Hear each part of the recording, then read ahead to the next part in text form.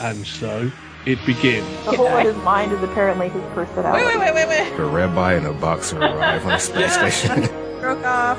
Guys, I have a stalker. He's totally hitting on Kosh now. Totally sexual harassment. Basically the Mount Varia drama queen. It's gonna come out of his butt. I can't believe this martial law crack. We're ISN, damn it. Hey, Jeffrey Sinclair. What's happening? Oh my The message must teach Workcast not to blow up universe. My Whedon senses should have been tingling. And we know that IKEA survived. This torture session may be recorded for quality assurance. There was me. Now he's a dead Robbie. Jack the Ripper knew it was there.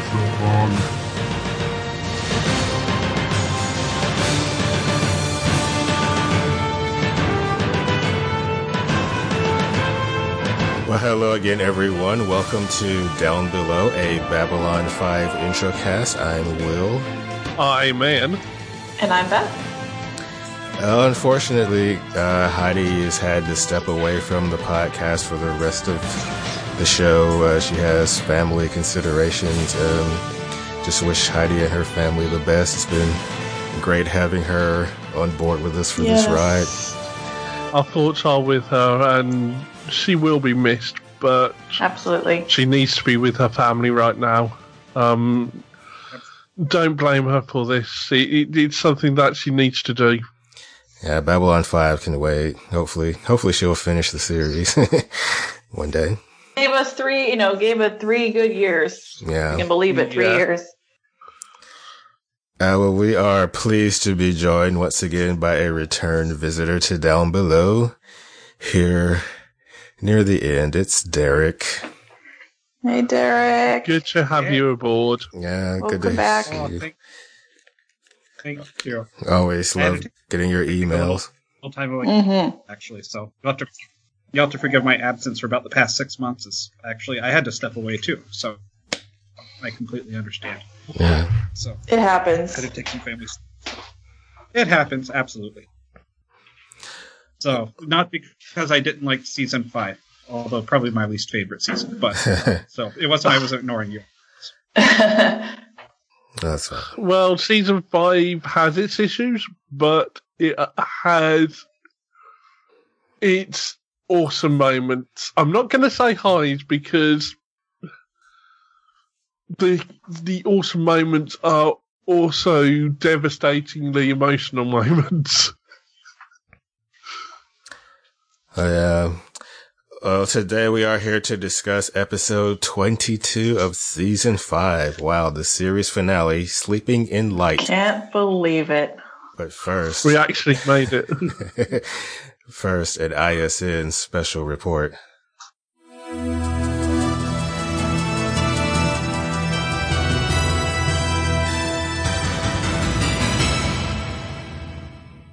Tune in next week for the making of this unprecedented documentary, where we sit down with both the actors and their real-life counterparts.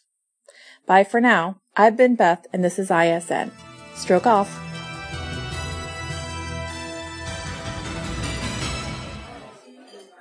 I know they exaggerated a few things for the documentary, but we lived through those years. You know how hard it was. That's true, but more people suffered and died than they make out. Also, what about those of us behind the scenes, I suppose? Do you know how many speeches I had to sit through from Delenn? Or medicinal back rubs I had to endure from Dr. Franklin. Oh, what about those food plans he drew up? Were you ever on one of those? I mean, Heidi once told me she could only eat flan and spoon for a week. Heidi, I miss her. But, considering she got to cover the Telepath War, and then the whole Crusade incident, she's had a great career. Yeah, now she's working on her book off exploring the galaxy with Koda. Who knew Kodath would turn out to have joined the Technomages and faked her death all along? Let alone be willing to share some of their secrets. To Heidi and her next great adventure. Excuse me, I have a message for the party. Thank you. Of course. Let me change that to Heidi and Clarence. To Heidi and Clarence. Well, I'd better get going now. Got a new suit to buy in the morning.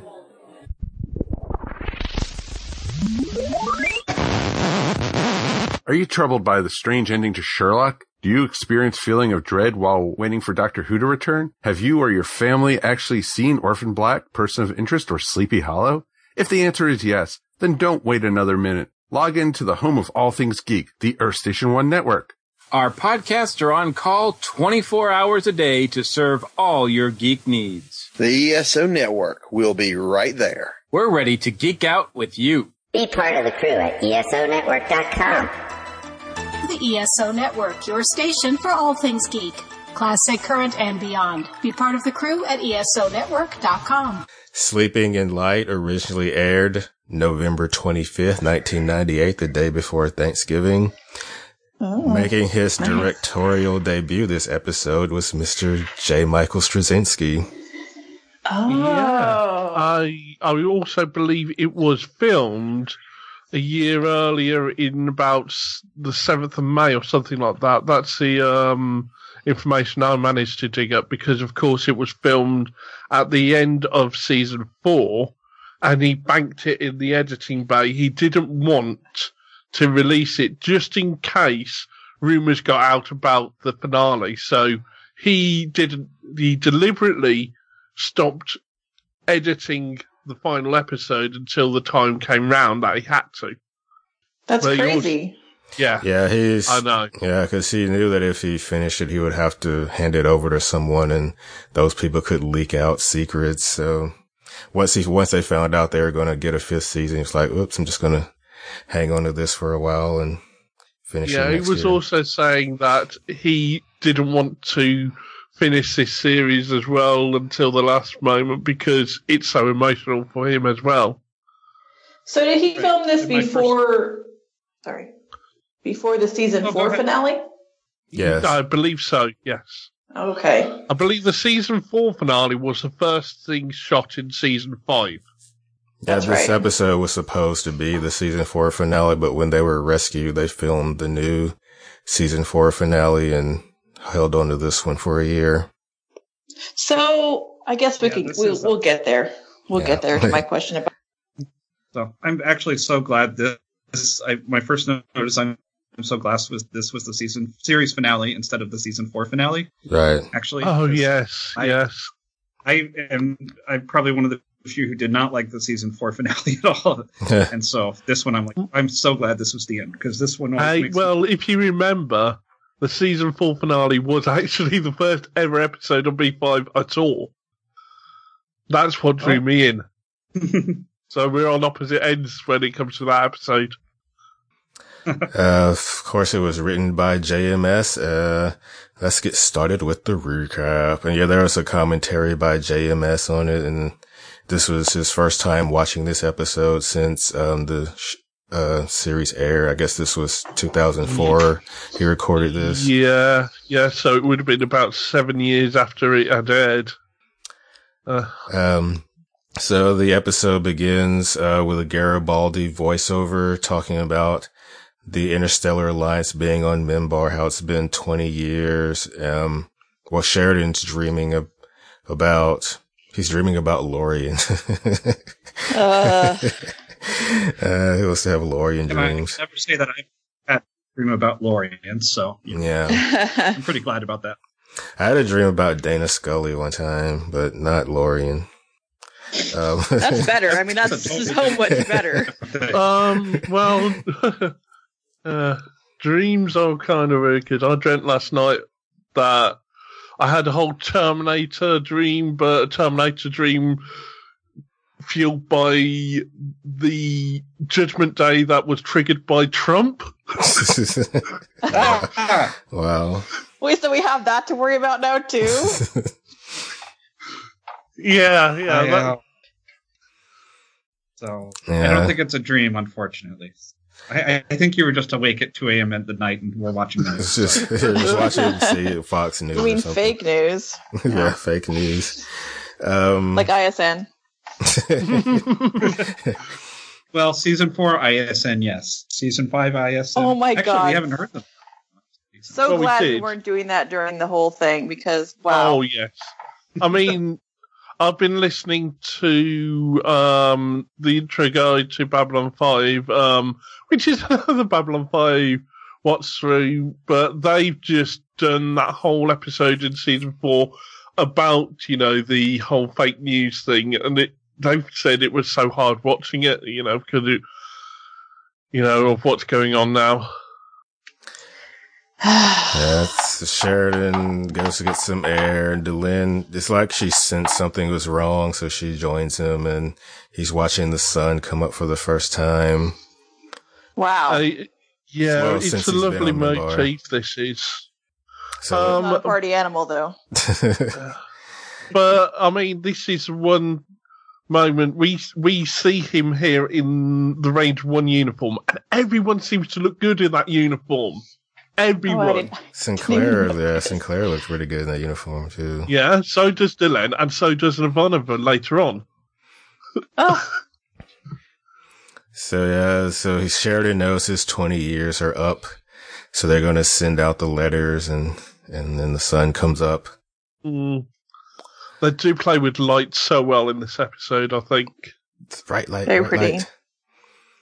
And next we go to General Susan Ivanova being briefed. Oh, yes. It was great to see her again. There was we didn't get a credit this time. Right? Yeah, we didn't get opening credits this episode. We got end credits, basically. So for my DVD, froze at the end credits, but... JMS said there was some talk about removing Ivanova from this and putting in Lockley, but he went with his original vision. Oh yeah, that makes sense now, because you said that it was supposed to be season 4 finale. Oh, that makes sense. Okay. I'm glad he did. But he basically says in the commentary, no, I had a vision for what I wanted the finale to be, and he had it in his head for a long time, so, he wasn't going to not have Ivanova in this. So good to see her. So I watched this episode like 3 times, and I was thinking watching it, like, this is some of the best acting Claudia Christian has done on the show, and JMS just said the same thing in his commentary. Like, the last time I watched it was a commentary. Yeah, old General Ivanova and later Ranger 1 Ivanova is fantastic. She's just so sad this whole episode. I'm like, I feel bad but for I think Ivanova. You're about to mention the extended scene. Yeah, there said, well... Oh, I did watch that. I almost watched the commentary because I can watch them now. I can't remember that one. That's right. You can watch the commentaries now. You can watch all the commentaries now. So the Ranger knocks down the door, and there's this Lieutenant. Yeah, I was trying to think of a name to call him that I wouldn't have to bleep out. The lieutenant, he's kind of annoying. And in the extended scene, Ivanova does reassign him to latrine duty. Because people are talking, people are talking, but you don't talk back to Ivanova. Yeah, well, she couldn't shoot him. That is Ivanova. You think back to the whole I Am God scene, right, Ivanova's you will listen to Ivanova. God sent me. No, back in season 2, I know you know. I think, when she says the whole thing of, you obey Ivanova, Ivanova is always right. Absolutely. There are these... Which is true. What she told Corwin, that's what she told our favorite character. Yeah, Clarence. Yeah, speaking of, I guess he never got too close to Sheridan. Yeah. Well, that's all like Zach. He never received his letter. Well, okay, I'm gonna think of it that way. Yeah. He never got the letter. I really think, they spent a lot of time with Corwin, even though we didn't see much of it on screen. He was important to all of them. And so I think, he just didn't get his letter. They never thought about it for the 5th season, but, I'm sure Lockley would have gotten a letter, too, if they had really filmed this. If they had filmed it at a different time, I'm sure both Ivanova and Lockley would have been in it, yeah. Yeah. And actually, that would have been a really nice scene to have the two of them together. Just ex-wife. Well, I can see them with Zach. No, Ivanova was never his wife. No, I'm talking about Lockley. What kind of alternate history? Lockley. I thought we were talking about Lockley. I'm sorry. Oh no! I was saying Lockley and Ivanova having a scene together. No. the actress that was in there is pretty well known as a character actress. She was one of the moms on Glee. I remember her from that. I really wanted the invitations to be for an and then there were none type of murder mystery. Well, we only saw the meal and the talk afterwards. You never know; they might have had a whole day's worth of events. He could have pretended to be dead and have them. Well, how many are dead already? Oh God! By the end of the 20 years, half of them are have passed on to the Outer Rim anyway. That's so sad. Yeah, I mean, Lanier randomly. No, not the real life, but the show. In the show's timeline as well, I might as well go into it here because I don't think it's ever actually mentioned on screen at any point. But at this point, Lita's dead as well. Oh yeah, Lita. Yeah. When was the last time we saw her? Yeah, essentially at this point, you've had a whole Psy war go on. I'm not going to say any more because it's touched on at points in Crusade, and although we're not going to do a full rewatch of it, we will discuss it. So it'll be discussed more there, but she died during that. Oh, okay. I didn't even think about her at all. Yeah, she died on Mars. And yeah, that's rather sad. But and she would have been so great if, after season 4, her character arc would have just ended, so we weren't shown what it is like when Kelly has make love. I prefer to think of season 4 Lita. Yeah. So agreed. One of my notes says, Ranger Secret Service kicks the ass of Earth Military Secret Service. Oh, yeah. The guy came into Wanda just through the military guy who we later know gets latrine duty because of it. So there was some... Ranger security can beat Earth security. Yeah. There are some looks between the Ranger and Ivanova, they just kind of understand. I bet she just misses Marcus so much. Oh, after 20 years. Yeah, because the extended scene has her taking Marcus's pike. Yeah, that's right. Yeah. Yeah. Oh, I didn't even notice. God, I'm terrible. Oh, we'll get to Marcus at the very. We'll wait till the very end, but yeah. Oh, that's not nice. So no, he gets the credit. So, kind of. Anyway, we cut to the Centauri Prime. Emperor Veer is enjoying the company of some ladies. It's brilliant. Emperor Veer is just fantastic in all of his scenes. But he gets a message from the Ranger, and immediately his mood changes. Cancel all his appointments, and it's just really sad. He knows what it is. It's interesting that they all know. I mean, I didn't realize they all knew about his impending death, I guess. Did they all know? That we know? I figure at some point over these 20 years, he's told each of them in various different ways, Yeah. So, okay. I know that Veer, there was a prophecy that after the Emperor dies, the next one is going to become Emperor or whatever. Yeah.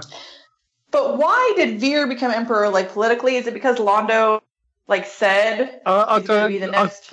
I think they go into it in the Centauri trilogy of novels. But the impression I get is Veer kind of led a rebellion against the Keepers. Yeah. The draft. How was this not filmed? No. But Veer did. I guess you could just... I'm sorry.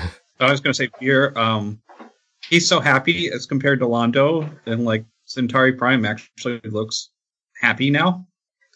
So at some point, I read more into it, but I guess you just have to assume that they beat back the Drakh. Yeah, so that's just never talked about. So I guess you don't have time. That's the thing that just... The world continues, stories go on, and there's stories that go left untold because that's how life is.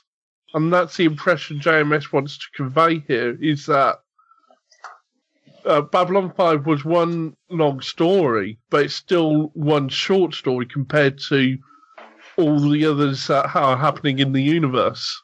Sure.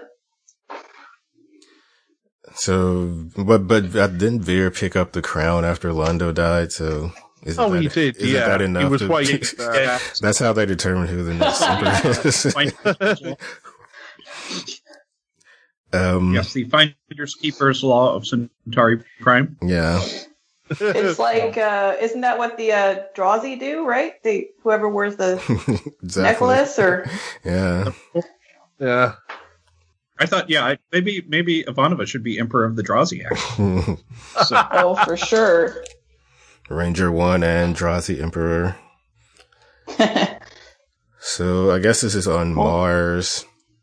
Dr. Franklin and Garibaldi are visiting, and Garibaldi's daughter's there, and Franklin's got to go, but Garibaldi wants him to stay longer. Yeah, this is kind of the weakest part of the episode. It's only here to kind of convey information of this is where these people are 20 years later. We want them on Membar for that whole, get together scene, and then on Babylon 5 later. But to do that, we've got to show you where they are now. I was watching. Yeah, you kind of have to. I was watching this episode. They're yuppies in the late 1980s. That's what they've turned into. So playing tennis. They're tennis, and didn't or his daughter have that sweater vest on? I was watching this with my friend, and he said, that guy's showing a lot of leg. He's talking about Dr. Franklin. That's okay. He was showing a lot of leg in that scene. Yeah, I mean, I'll mention it a little later, but I think Franklin's kind of matured in these 20 years. He's become a better person. I don't know how you can tell. They get a message. He finished his jail sentence for stalking every woman he's ever met. So maybe he finally got off that probation. Yeah. So yeah, they get a message from a ranger. Sheridan's dying. Wants them to come to Minbar for one last get together. Is that all in the letter? Like, I'm dying. I need you to come now. I'm dying. And there's a bunch of Y's and G's and. Garibaldi's drinking orange juice. Well, yeah, and then there's also the other arrangements on Babylon 5. That's why, it's so hard to organise, because they've got to get wine to Membar. Because in the last episode, Sheridan says, yeah, there's no alcohol here. Yet here at the, in his last celebration, they're drinking wine. Oh, yeah. Was Garibaldi drinking? Probably not. No, I don't think so. He was drinking water from what I saw. Him and Delenn were drinking water. So Sheridan watches his son comes up, and then we see Franklin examining Sheridan. He thinks Sheridan has 4 or 5 days, a week at the most, left to live. Yeah, and this is what I was meaning, that I think this is the most doctorish I think Franklin has been. Well, he didn't grab his face, right? So we know he's grown a little bit. Well, he's professional and he's sympathetic at the same time. Well, he's been sympathetic before. I mean, yeah, but I think he's finally found that balance where sometimes he's too sympathetic and not quite professional enough. Other times he's too professional and not sympathetic enough. And here he's found that balance. I'm so sympathetic for you. I'm going to touch your face while you're sleeping. Yeah, I mean, at least Franklin would say, hey, John, you're looking good. You're looking pretty hot tonight. Did Franklin ever get married? It is an advance. Franklin has advanced. Oh. Sorry. Well, I wonder whether him and Tessa ever got together again. Was that the one episode person? That's number 1. Oh, right, number 1. They're too busy. Yeah, Yeah, probably when he came back to the station, they were friends with benefits. Let's say that, yeah. So, I think that's how they ended up. It's a happy ending. Well, that's all matter. Yeah. And Franklin and Sheridan talking about how Delenn is taking it, and Delenn comes and tells him everybody's waiting. So then we have dinner and everybody's chatting. Well, mostly one side of the table's chatting. Susan looks so sad. And Veer, they both look so sad. Yeah. But let's start off with a Pac Mirage joke. Everyone hates Pac Mirage.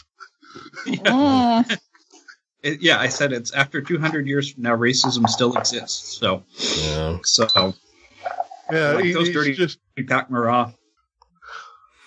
The Veer tells his sweet story about Londo and him coming across the Pac Mirage singing. And Veer, I kind of like that story. Yeah, it's a really good story. Yeah, I wanted to see and hear, but I will. It reminded me of when Sheridan first came on the station and the Forlorn came and picked him up and took him to the when Kosh sent him to hear the song down below. Right. The Gregorian chant, that's it. Yeah. I don't remember that.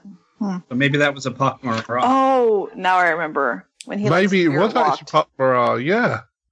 Because we never saw their faces and they were, they were cloaked. So how dare Sheridan make fun of them if he's heard them before? So he's like, yeah, those dirty Pac Mirage. Oh, wait, they were really good. I forgot. Oh, no. So, yeah. I've also got Ivana looks so depressed. Everybody's depressed, but especially Ivanova, that, like, she just really needs a Zoloft at that point. So. Well, shall we just wait a couple of seconds Shall we wait a couple of seconds for Beth to come back? Oh, yeah, I didn't see that. Sorry. It's just, I want her here with this episode. It's the series finale. We need Beth aboard. Oh, no, I didn't see that. Sorry, I have the little Skype window and it doesn't tell me. So.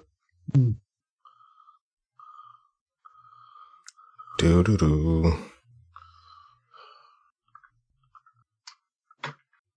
I'm just checking on my son. He's playing Legos right now. So.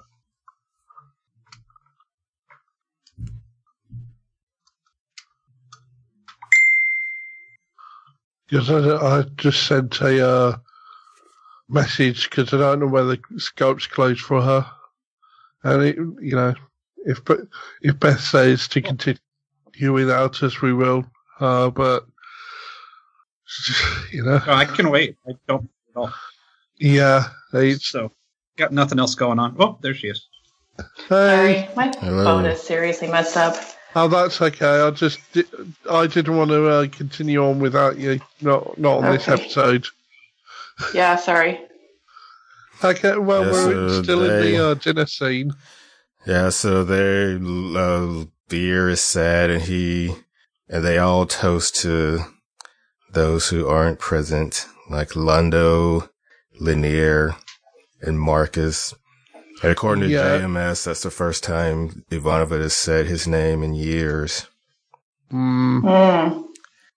It's definitely important for a long while. I was upset that no one toasted Lita. Yeah.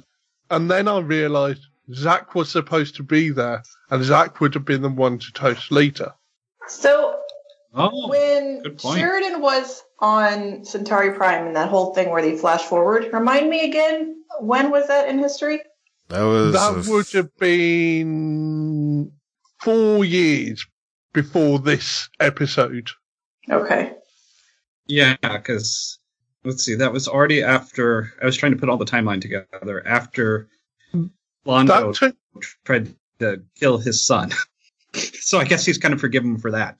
So no, David's not dead. Right. Oh, no, he tried to take over his son, right? He tried to get the Drakh on...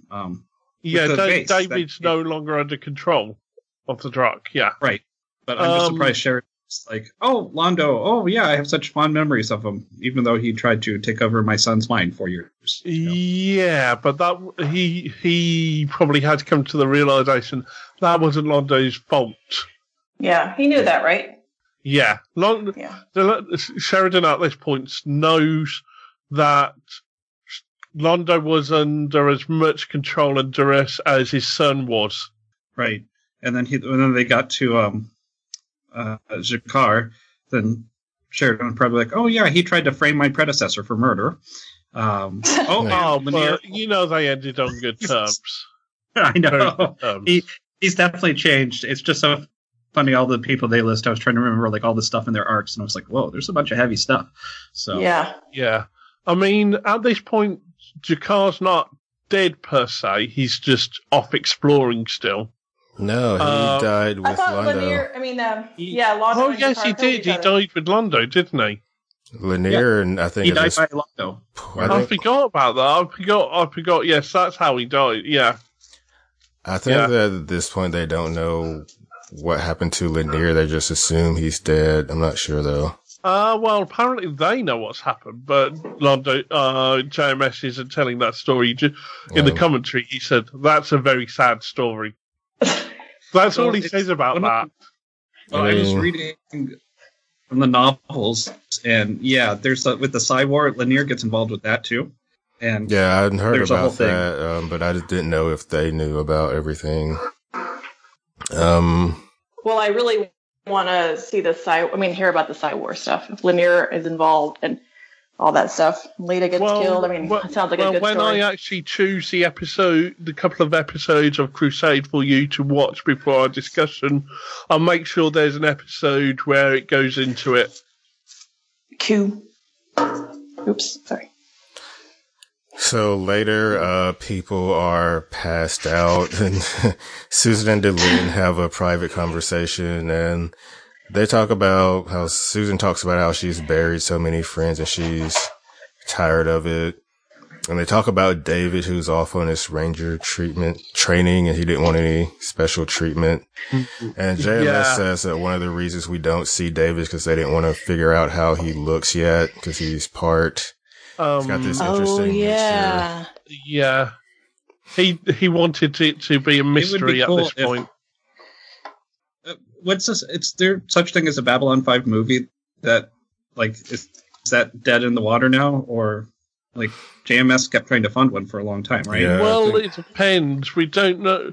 I think after he's finished with Sense8, or maybe something else after Sense8, he might come back around to Babylon 5 again. But he definitely said a few years ago he wants to do other projects first and then see what he wants to do with Babylon 5.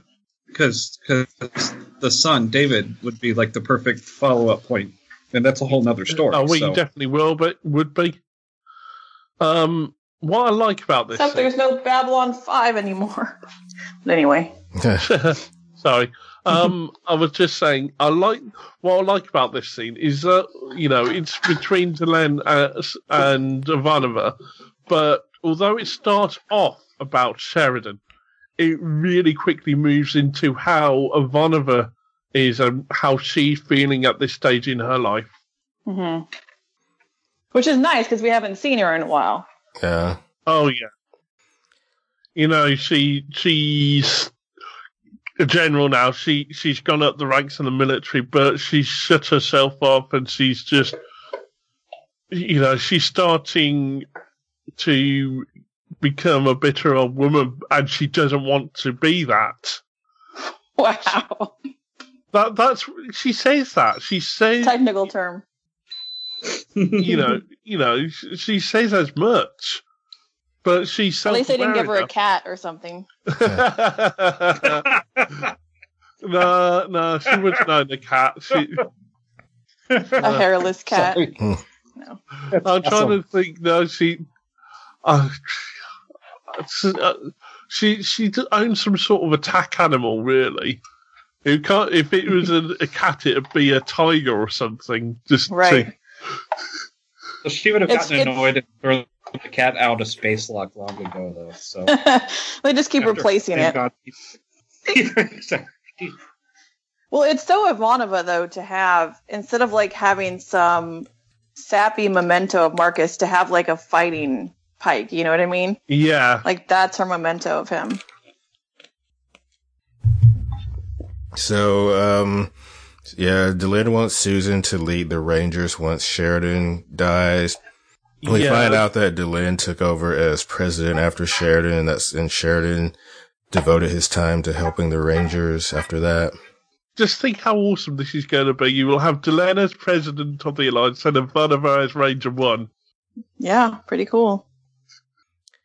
So that we can't see. So. We'll never see. Just have to use our imaginations. Well, and then Ivanova dies and gets cloned way in the future. Oh, yeah. No, she doesn't. That never happens. Wait, what? Yeah. Okay. Well, good memories only. So they go to bed. In bed, Sheridan realizes that tomorrow is Sunday, so he wants to go for a Sunday drive. We wants to have space beneath him one last time, because that's where he always belongs. But he's been on Minbar all this time, so he's been like... I mean, really? He knew he was going to die. Come on. I was just saying he's been denied space like all this time. But yeah. No, I don't think he has. I think it's more he wants to get out on his own without being the president of the or former president of the Alliance, or without being Ranger 1. He just wants to be himself out in space with, he wants to be John Sheridan. He doesn't want to be Ranger 1. He doesn't want to be former president. Yeah, I was just saying that being president, he's probably been, he probably spends most of his time on Minbar. He was a, ship captain before, so he doesn't get to go out traveling in space as much as he used to. And here's what I was thinking. He grew up in Iowa, right?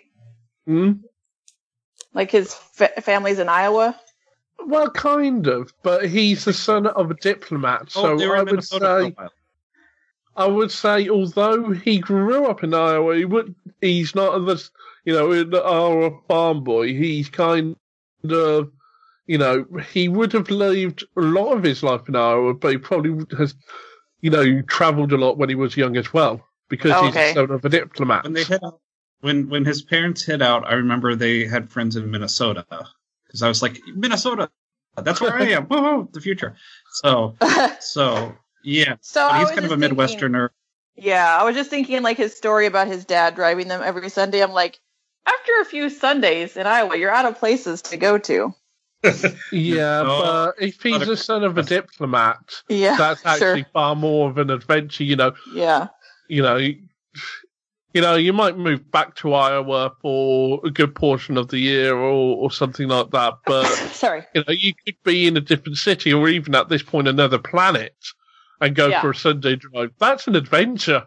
Oh, that's an interesting idea that he was a diplomat on another planet. So Delenn is getting really emotional during this scene. She's got her back turned to him for a while, but Sheridan doesn't want any talk of this the next day because he wants it to be a good day for everyone. Oh, well. So, yeah, you might suck up, but the direction is good.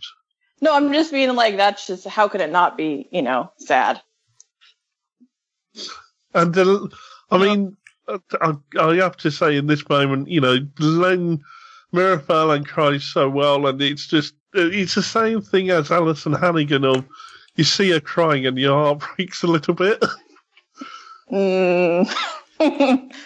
Okay. Well, Alison for Hannigan, me anyway. yes. Okay. For me anyway. I'm cold. So the next day... No, it's a very good... Go ahead. Yeah.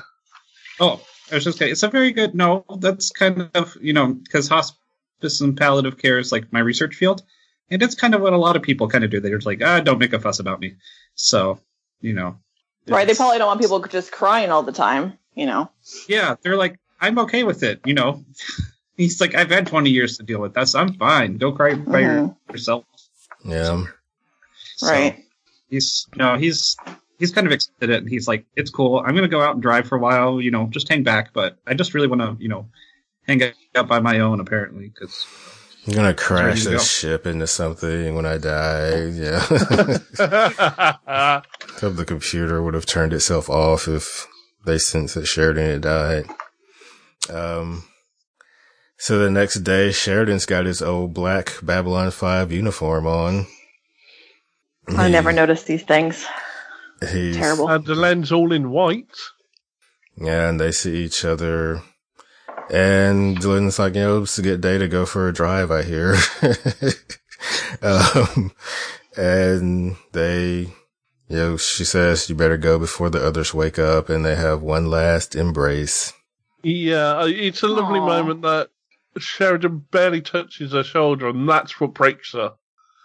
But, it's that touch. It really is. I mean, JMS mentions it in his commentary, but I noticed it before then, and it's just, that is a personal touch. So, yeah, it's really sad. I mean, obviously, the idea of, you're saying goodbye for the last time, and he's still alive, it's sad. Well, he's ready to go. He's ready to get it over with. So he's like, oh, come on, this is taking too long. I can see myself being that way. He's probably glad. I can see he's probably glad Dylan didn't start a speech. So he's like, oh my God. He died before she was done. Sorry, that was cold, but that's what I thought. Yeah. John, the first time I met you was 24 years ago. Oh God, no, Dylan, please, I gotta go. Then Laurie gets pissed off because he has to go pick up Sheridan from Minbar.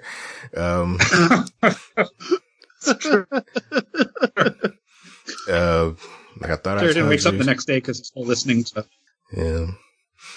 So Sheridan walks away, and Dylan reaches out for him, but he doesn't turn around to look at her one last time. Just keeps going. Oh, before this, they've got a whole line that's very similar to from Song of Ice and Fire of what's her name, and Khal Drogo of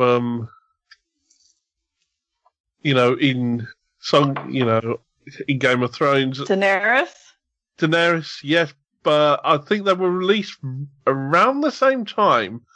But at the same time, I had this vague feeling both of them drew inspiration from Tolkien having something very similar said between Arwen and Moon Aragorn. And Stars or whatever.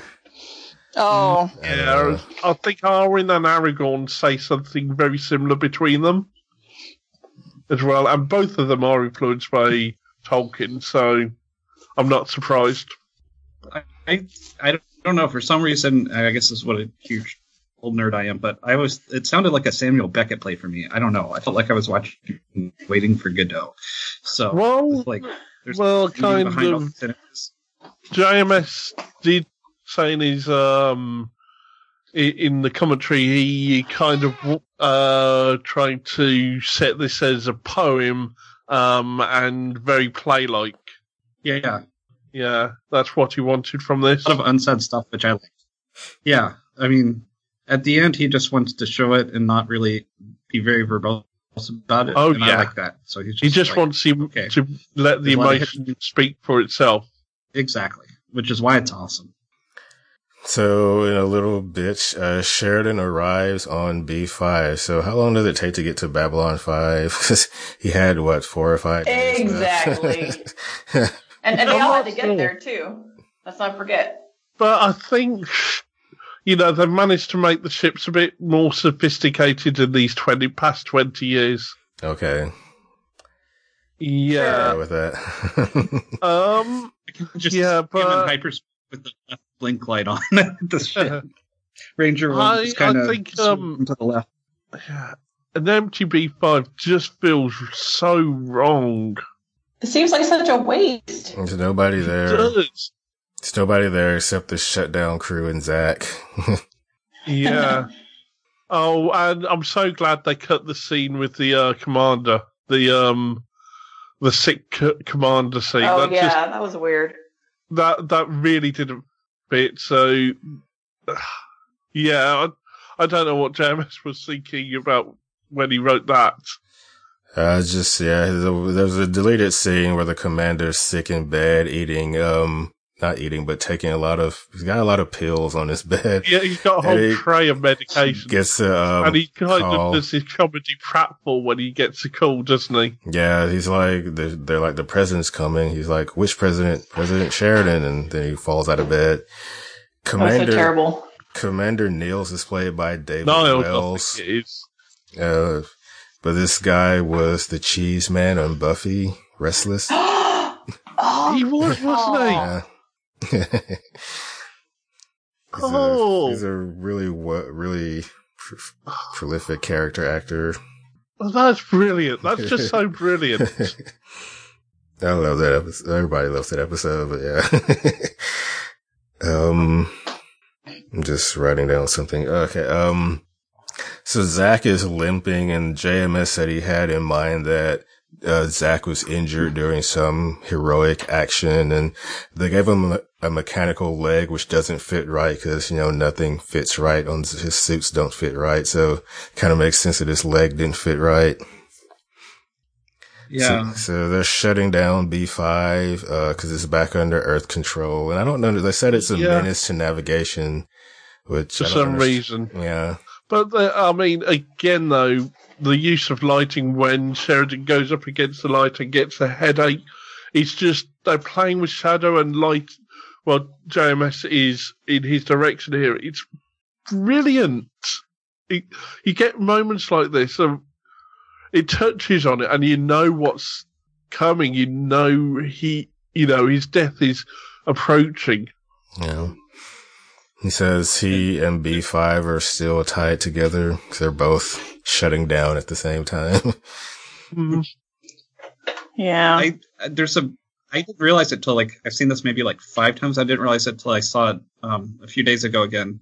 That there's a brilliant piece of continuity, because in the last episode, Zach said something like, "Oh, I'll probably be here when Babylon 5 shuts down." Yeah, when they turn the lights out. Yeah, when they turn up the lights. Yeah, and he was there. But because they filmed this first, they could do that because they filmed this first. Yeah. Yeah. Oh, yeah, okay. But I just, it was so weird.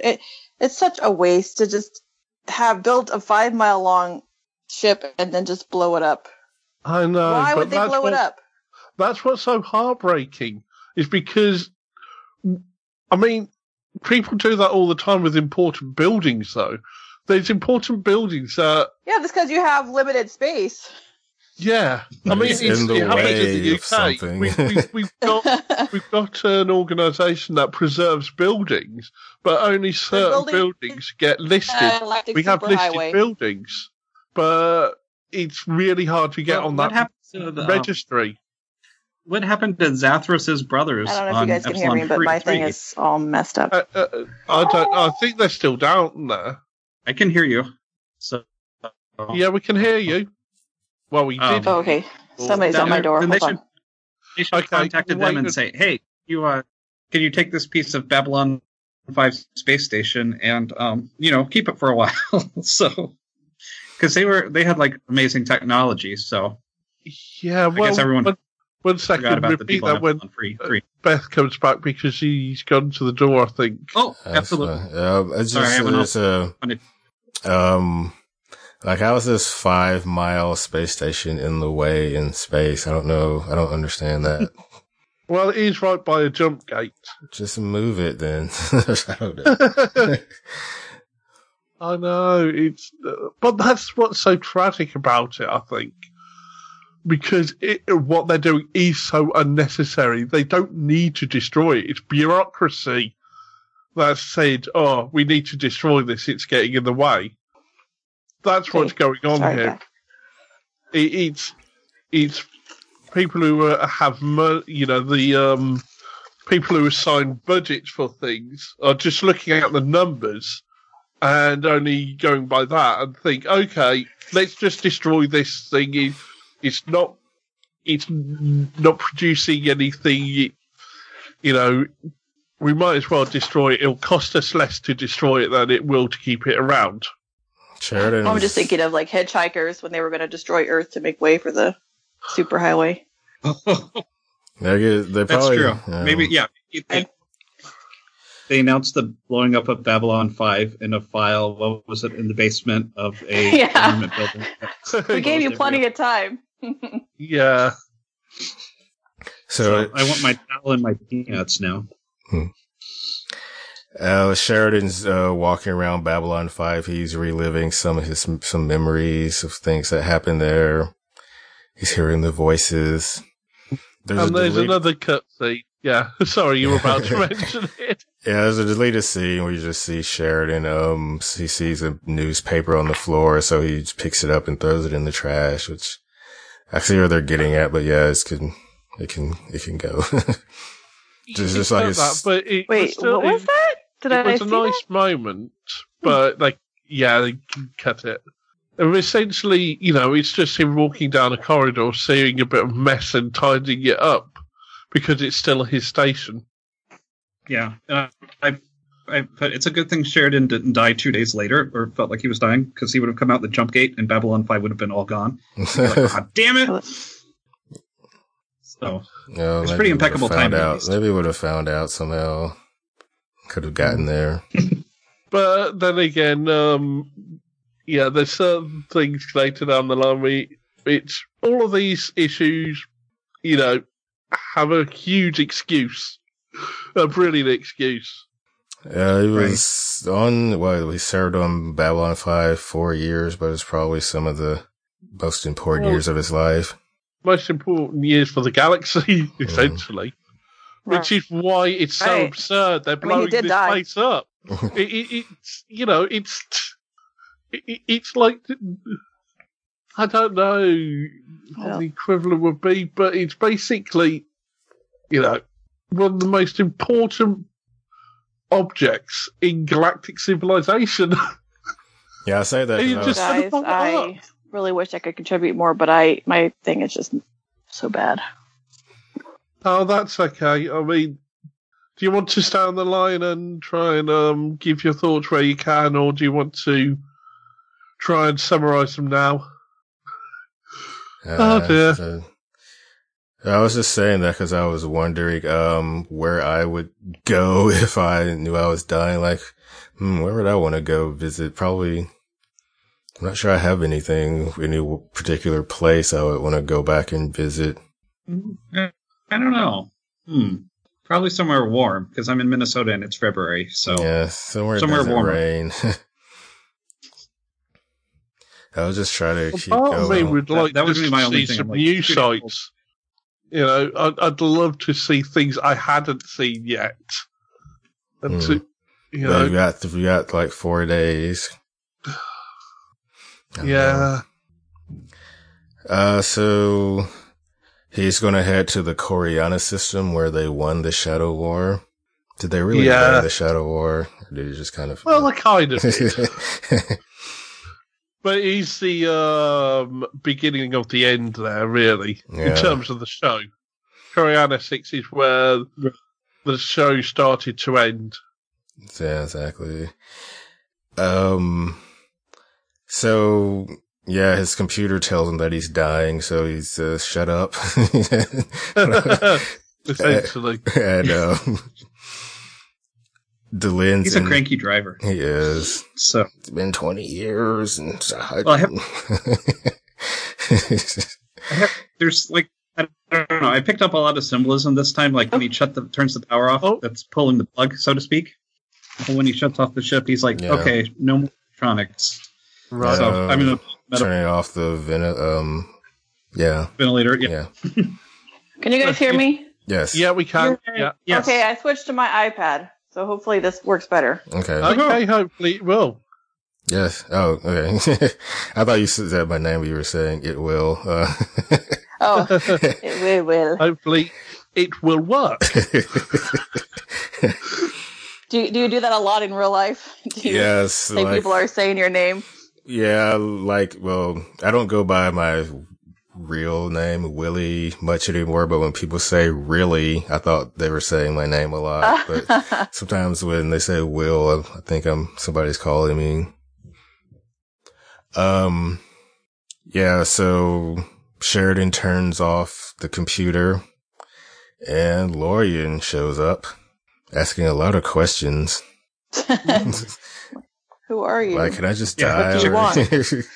Where are you going? Again, you've got another Tolkien reference here because he's going beyond the rim, just as Frodo and Bilbo went into the West. Speaking and I think Lorian says very similar lines that Galadriel says both to Frodo and to Gandalf.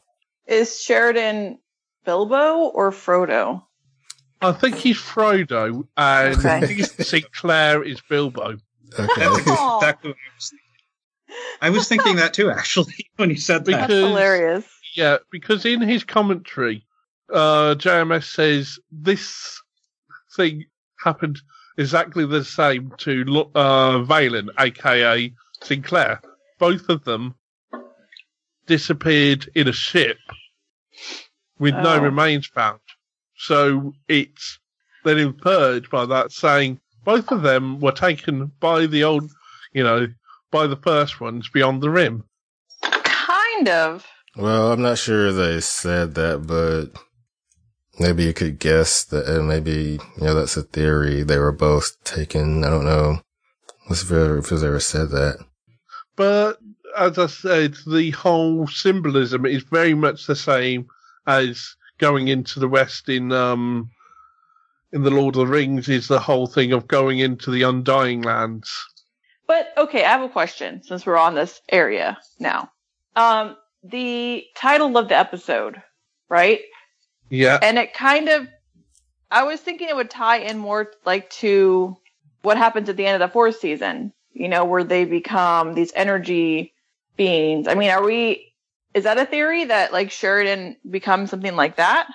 I'm not sure. So.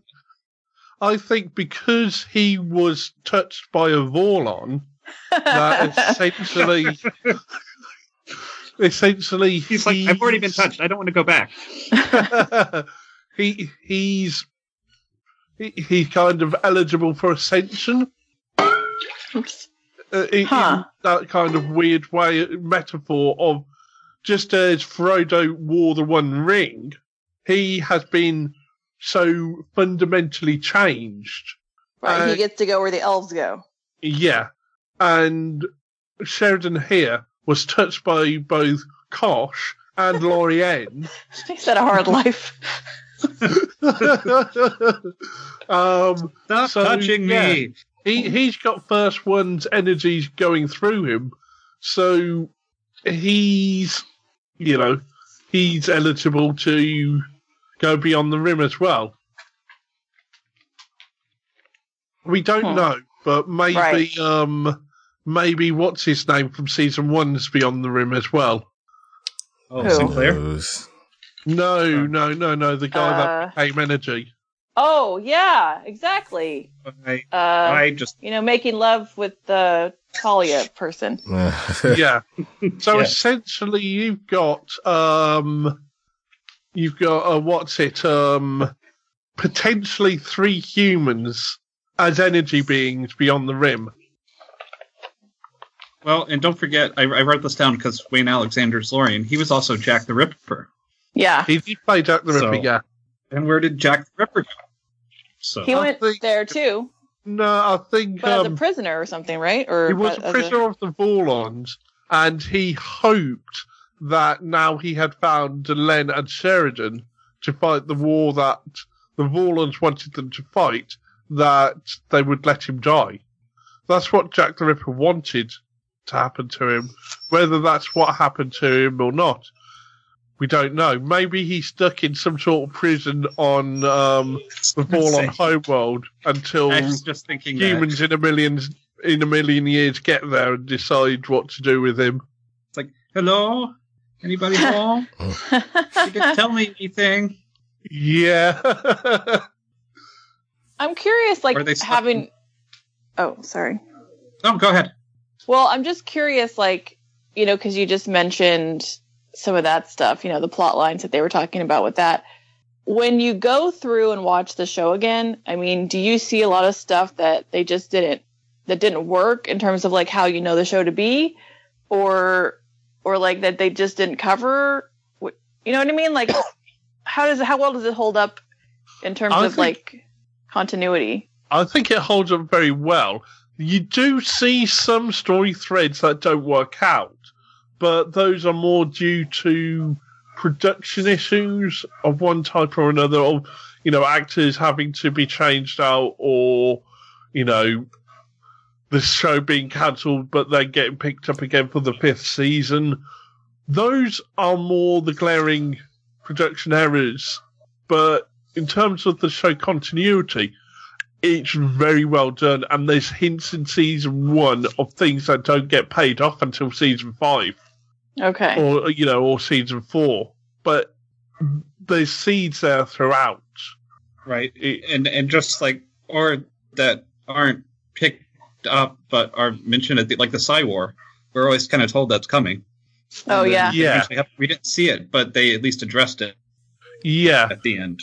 Basically, we don't see it, but I think we would have seen more of it had Crusade continued. Had Crusade continued, I think we would have flashed back to it. Yeah, I actually really like that. Well, we'll get there in a couple. Wait, flash back to the war? Crusade. I don't know. Yeah, because the Psy War takes place between the end of Babylon 5, Season 5, Objects at Rest, and the start of Crusade. Oh, it must have been a short war then. Oh, it was. Okay. It was a short war, but like all the other wars on this show. Okay. So, yeah, Lorian says they didn't forget about him. They've been waiting, and Sheridan wants to know if he can come back, but nope, that's not possible. You gotta go rest. So, yeah. Aww. I mean, how boring is it going to be with the Vorlon, seriously? Remember the shadows are there as well. Remember also Zog races there. Yeah. They just love to piss around. The disco spaceships. Yeah. Yeah. The disco fever. and there's a load of First One races who went beyond the rim millennia ago that we know nothing about. So that begs the question, is Sheridan actually dying, or is he just... Right. That's the mystery. That really is the mystery. Because what did they say? He what was the exact thing he said, Lorian? When? When he revived him, he didn't say he was going to die, right? He said it differently. He said you'll stop. Right, he would stop. I don't know. That's kind of cheating. It's vague. It's vague, and it's meant to be vague because it's death, and death is meant to be a mystery, and that's one of the main things that JMS is saying here is that yes, you can say that he became an energy being and went beyond the rim with the First Ones, or he just died and his body was taken up and absorbed by Lorian to keep a mystery, I think it's only a mystery for Sheridan. I think everyone else just dies. But I think Sheridan was touched by... Yeah. He was touched by a god. And at the very end, I actually didn't really notice it until this time, but when Lorian comes, it actually, from the Corona, I call it Corona, but the system... Oriana Mexican, most interesting man alive. Yes. Not anymore. Oh no, that's Sheridan's not anymore. But you go into the light, so it opens up into light, and then doesn't Lorian ask him to go walk with him into the light? Something like that. Did I totally make that up? Yeah. So there's the whole going into the light. Yeah. Which literally makes sense. The title, which was very cool. Yeah. Right. So I guess then Sheridan's like sleeping now. He's resting. So or snoring. Maybe he'll wake up and it'll be time for a disco party with those aliens. And it's supposed to be like the MVP of the first ones, right? He's like the number one guest. Yeah. So because he's like he's the Top Gun. He's got a VIP ticket. He was the first one. He was the first individual to gain sentience in the entire galaxy, apparently. Right. So that's what he got to get you says. Like, Is there anyone who can disprove him? No. So Beyond the Rim is just, to a different galaxy, right? Or beyond. Essentially, they say what's beyond the rim. There's a whole void in between galaxies, and there are other galaxies to explore as well. Okay. So they're gonna be the gods of a new galaxy. We don't know. That's again. I know. That's what we don't know. They can't help themselves. Yeah, they can't. Go to one of those. Sounds like you need to write some fan fiction for Babylon 5. That's not where I would go. I mean, there's so many places you can go with fan fiction. Why go there? Yeah, totally. I mean, when there's Clarence and Kodoth, it'd be fanfic. Maybe we should read some Babylon 5 fan fiction. Is there Clarence fan? Of course there is. What am I talking about? But it's Corwin fan fiction. So. It's the internet. Yeah. Yeah, I just realised their ship name would be Cordoth. Oh my god.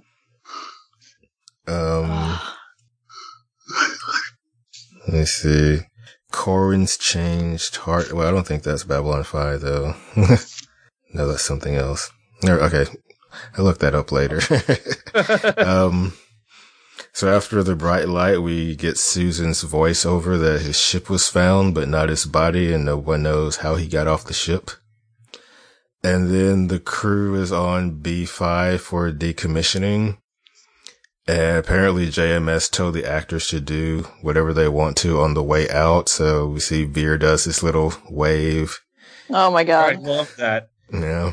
It was so perfect. All we needed is Dr. Morden's head, and we Oh my god, it's Clarence Kodoth Morden fanfic. Dr. Morden, yeah. Oh wow. If it's not there, I may have to do that. It's my NaNoWriMo month project.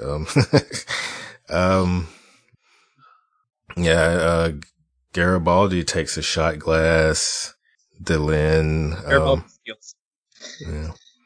Delenn and Zach leave, Franklin leaves, and we see someone turn off the lights in the stadium. Yeah, that's so stupid. Not in the stadium, in the station. JMS. Yeah, that's JMS himself. Oh, is it? Okay, Yeah. I guess it's not as stupid, but it's stupid. If you're blowing it up, I guess you don't really need to turn off the lights. Maybe you need to, I don't know, but turn off the reactor, make a difference. But then how are you going to get out? Yeah. How are you going to breathe? Yeah, you can nitpick it, but essentially it's the author of the series turning off the station, Yeah, but he ruined it because it doesn't make sense. Sorry. He should have been in a spacesuit. Metaphorically, it does. Yeah. Maybe not He should literally. have been at the controls at the, the ship that's going to blow them up or something. There's nobody there on the station. So it's kind of sad that nobody's on Babylon 5 anymore. Yeah, this wasn't really a good decommissioning ceremony because there's no press, no crowd. Nobody cares. There's a lot of ships outside. I kind of hope that the last people on board the station, apart from the caretaker, who was JMS, were our main crew, and they were staying there after the decommissioning party had happened because, they're our main crew. Yeah, who cares about all the people who served, over the next 20 years who may have been on the station longer than those people. Right, exactly. It's just the main crews who were there during the Shadow War and the Earth War. Yeah, who cares about Lockley, who probably served there for 10 of those years. And Clarence, he was probably there for a while, and Zach was there. Well, Clarence is probably, I don't know, president of Earth by now, so. Probably. President Clarence, that would be brilliant. No. Yes. That would be awesome. Bumbling President Clarence. No, he would be bumbling. Hey, if Trump would be president. No. He gets mixed signals from the vice president and gives her flowers at some point. And oh, God. No.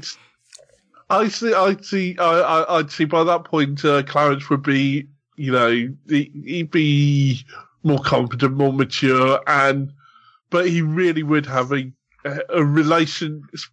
special relationship with the Centauri, with Veer. They go off partying together. That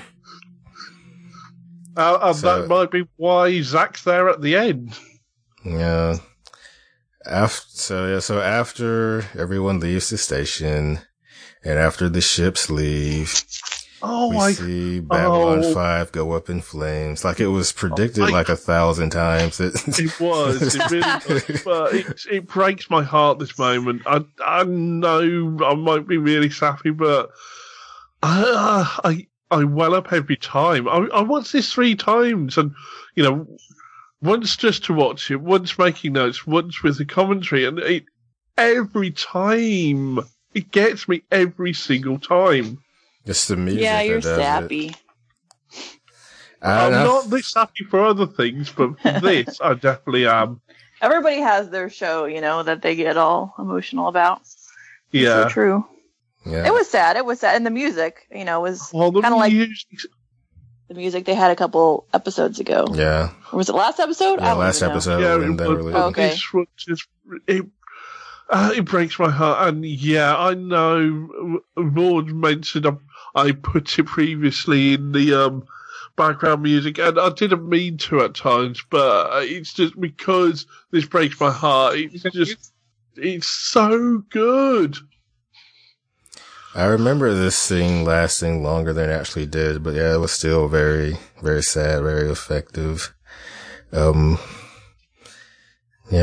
goes Babylon 5, and just the way, I like the way the animations on the explosion, just the stuff from the inside of the station. Yeah, its skin literally parts and its guts come spilling out. Yeah. And Jeremy said that this was the hardest part. This is the hardest part for him to watch. I don't know. Now it would have been interesting to have, because, I didn't like how Lanier ended, because he was, his storyline, because he was so obsessed with fate, and now the station blows up. But I always thought it'd be kind of cool if, they didn't follow fate, and instead, either the station was still there, or, they flew it into a water planet and became like a reef, like blown up ships do. So I know what you mean. But it's showing that it's not pulled into fate. But again, never rely on prophecy. It never comes true how you think it's going to come true. Yes, Babylon 5 blew up, but it blew up during a decommissioning ceremony. That's true. That was a big surprise. I did like that. How, it blew up. Not how Garibaldi saw it. Even what's her name, who saw the vision of the station exploding, was almost exactly the same as how it is in the end. It was just a slightly different CGI. And so, technically, she was seeing the decommissioning ceremony, but read it completely wrong. It's like Melisandre. She says that, the flames don't lie. It's just her interpretation that's wrong. But do you think that... Is that what actually happened? Is that JMS's, I wonder if he planned for it to be different, you know what I mean? Or if he always planned for it to blow up in a decommissioning ceremony. No. I can say that categorically. Not originally. But that's... his original plan was to have Babylon 5 for 5 years. Babylon 5 blows up, and then you have another 5-year story arc called Babylon Prime that takes place on Babylon 4, and but that was his original plan, if you get what I mean. So it takes place in the past, or no. His original plan was to have Babylon 4 as a replacement for Babylon 5 during a Shadow War that would have taken place over something more like 8 years rather than the 3 we saw it. That's right, because wasn't originally supposed to be Sinclair and Delenn Yeah, and they the station. Yeah, well, no, They had Sinclair and station. Delenn were meant to be the main force of Babylon 5, and Right. then it was meant to be their son as a main character in Babylon Prime. Whoops, missed that one. That was his original plan, but that was before the series got started. You know, that was in his original notes of where he wanted to take things. Okay. But I think Which he isn't scrapped too far that off. at some point and just condensed it down to a 5-year story arc, which is a much better idea. Right. And they have the whole sun thing. He kept that in. Yeah. But they didn't play it out in the next 5 years. But, yeah. Huh. Okay. I think It's all if coming back. Legends of the Rangers had been a thing and had actually worked, I think we would have seen their son in that. No, we wouldn't, because that didn't. No, we wouldn't, because that's. I'm so confused. That takes place. He's meant to take place. What's it? Yes, 10 years after Babylon 5. Not, you know, that's meant to take place 10 years before Sleeping Light, 10 years after Objects in Motion. I don't remember. This is a problem when you've got multiple pilots that never work out. Right. I was going to say, and then would their son have been like Mork from Ork, where he was born an adult, and so they didn't. I don't think so. No. Poor Delenn. She's still alive, so I'm thinking no. She'd have a good story about it. She would have told a really long story about it. So.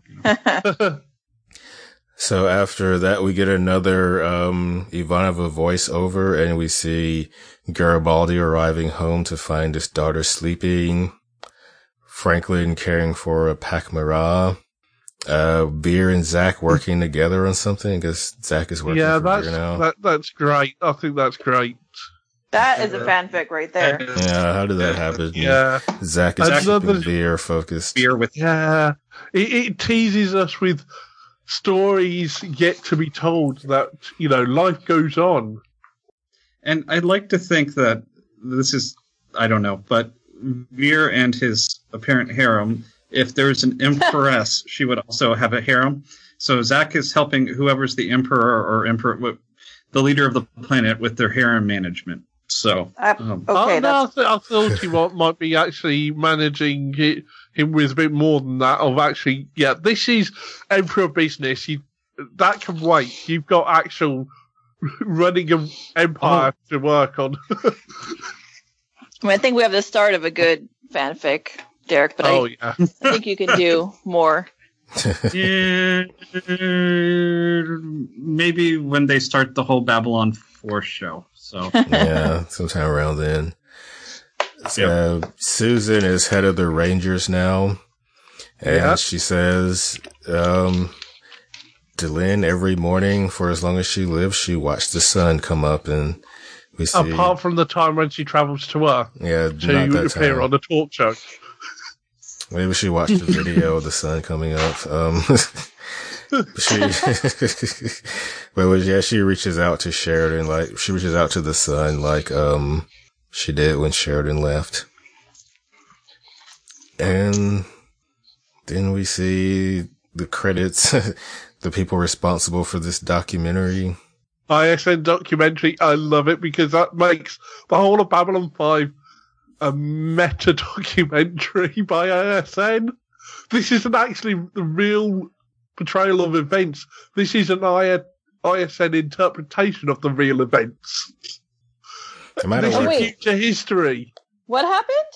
The end credit says, here are those responsible for this ISN documentary, implying that the whole 5-year story we've just seen is actually a production of ISN, Interstellar Network News, with contributions by the Unlocked Memorial Fund.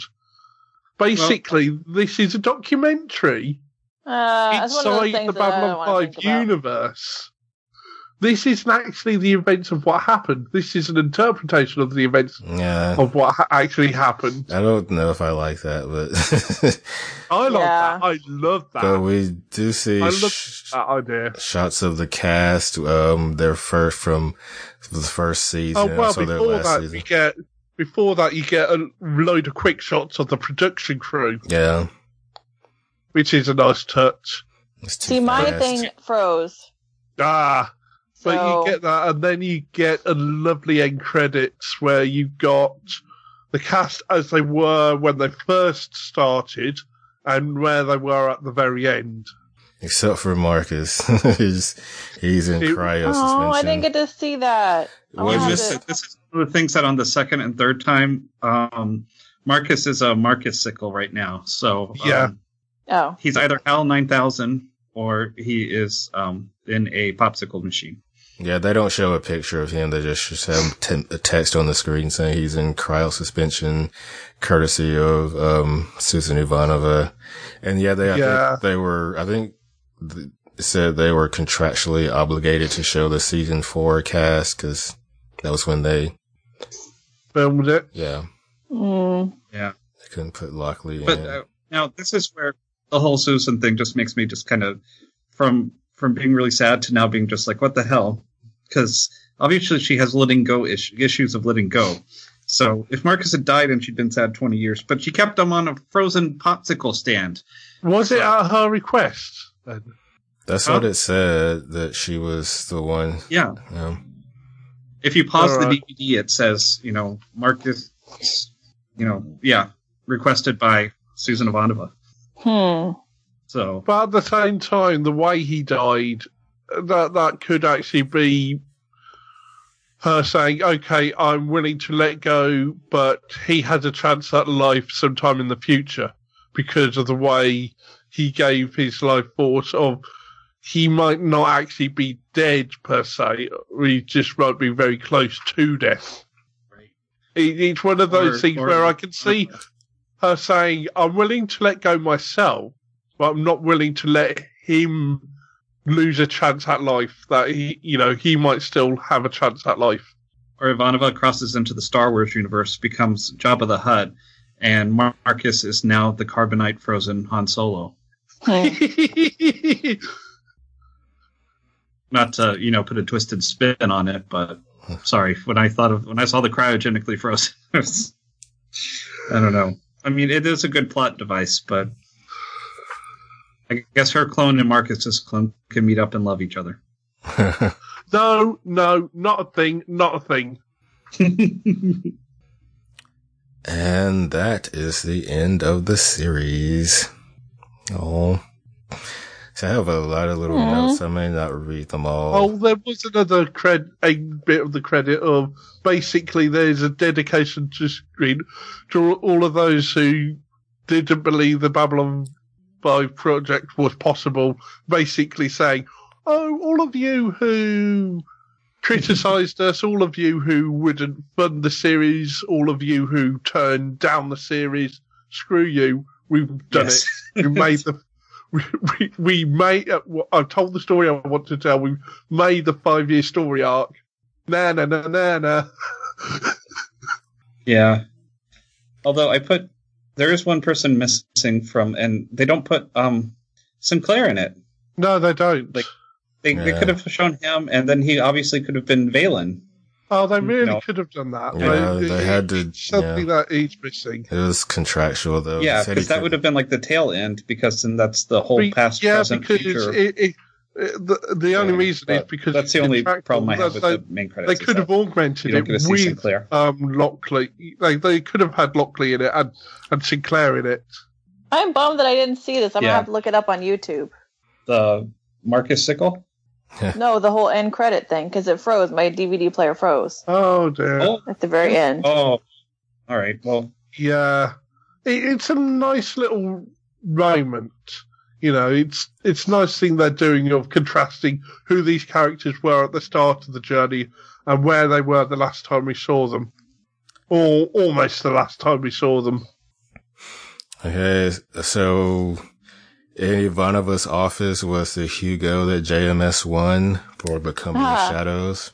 Yeah, JMS on his commentary basically said, yeah, this is also another, thumbs up at the people who kind of said Babylon 5 was nothing. It's, look here, look at the Hugo we won.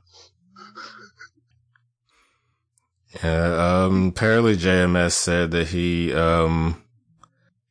knew the last scene of the last episode, and they, people kind of called him on that. So he's told them what his idea was, and they liked it and swore them to secrecy. And yeah, he said he's had an idea about a side story, but he didn't think it would, get picked up. Well, this was when the episodes were airing, so he must have been talking about Crusade. That's what I think, yeah. Yeah. Luckily, Sinclair went in there because of it would have triggered royalties and all that kind of stuff, so he couldn't put them in for sentimental reasons.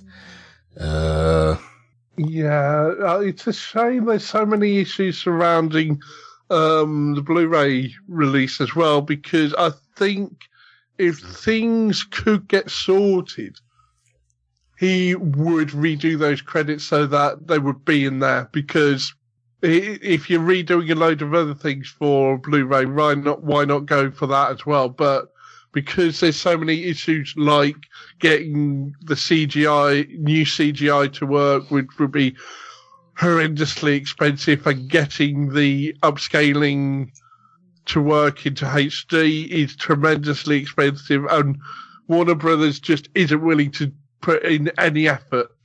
So we're not going to get the Blu-rays. Yeah. He talks about a lot of stories that will be covered in the novels, like the Psychor stuff, the stuff with Sheridan's son, and Garibaldi and Bester. What? Garibaldi and Bester? Yeah. Yeah. In the Does last he kill him? cycle, in the last cycle novel, there's interesting stuff to do with Garibaldi and Bester, and if we can track down the novel for you, or you can track it down yourself, I think that novel you'd like to read, the last of the cycle novels. I like all three of them, but the last one deals with Bester and Garibaldi in a very interesting way. If it's not written badly. I think it's written okay. Okay. I'm reading the first one at the moment. It's not brilliant, but it's okay, if you get what I mean. It's compelling. The story is compelling, but there's issues with it, from what I remember. And I just don't know anything about it. Is there a novel that's considered the best of the novels that would be I don't like know. the best written? Yeah. I don't know, because some people say the Centauri trilogy, some people say the Cycle trilogy, some people say the Technomage trilogy. Opinions differ. Or to put it another way, is there any specific trilogy or set we should avoid? I don't know. There is one specific book I haven't read yet, but there's one book that everyone agrees is the best Babylon 5 novel. It's To Dream in the City of Sorrows, which basically follows Sinclair as he becomes Ranger 1 and then later Valen. Okay. To Dream in the City of Sorrows, you said? To Dream in the City of Sorrows, yeah. Okay, it's supposed to be really good? It's supposed to be really good. I haven't read it myself, but it's supposed to be really good. Sorry for the clicking sounds. I'm writing it down now. I know there's a comics that I've tried to buy the comics, but I can't find them anymore. Probably are pretty hard to find. Yeah, because I've heard some of the comics, or a few of the comics are really good, the few that they made, but they're just really hard to get now. Yeah, essentially, I might as well give a brief breakdown of what I remember of the third cycle novel. Basically, it takes place, I think, 10 years after Sleeping in Light, and Bester is on the run. He's basically a fugitive, and he's hiding out in Paris for some of it. And what? That just seems so weird. basically, in Paris. Yeah, it's weird, but the whole idea is after the Psy War, Bester becomes a fugitive.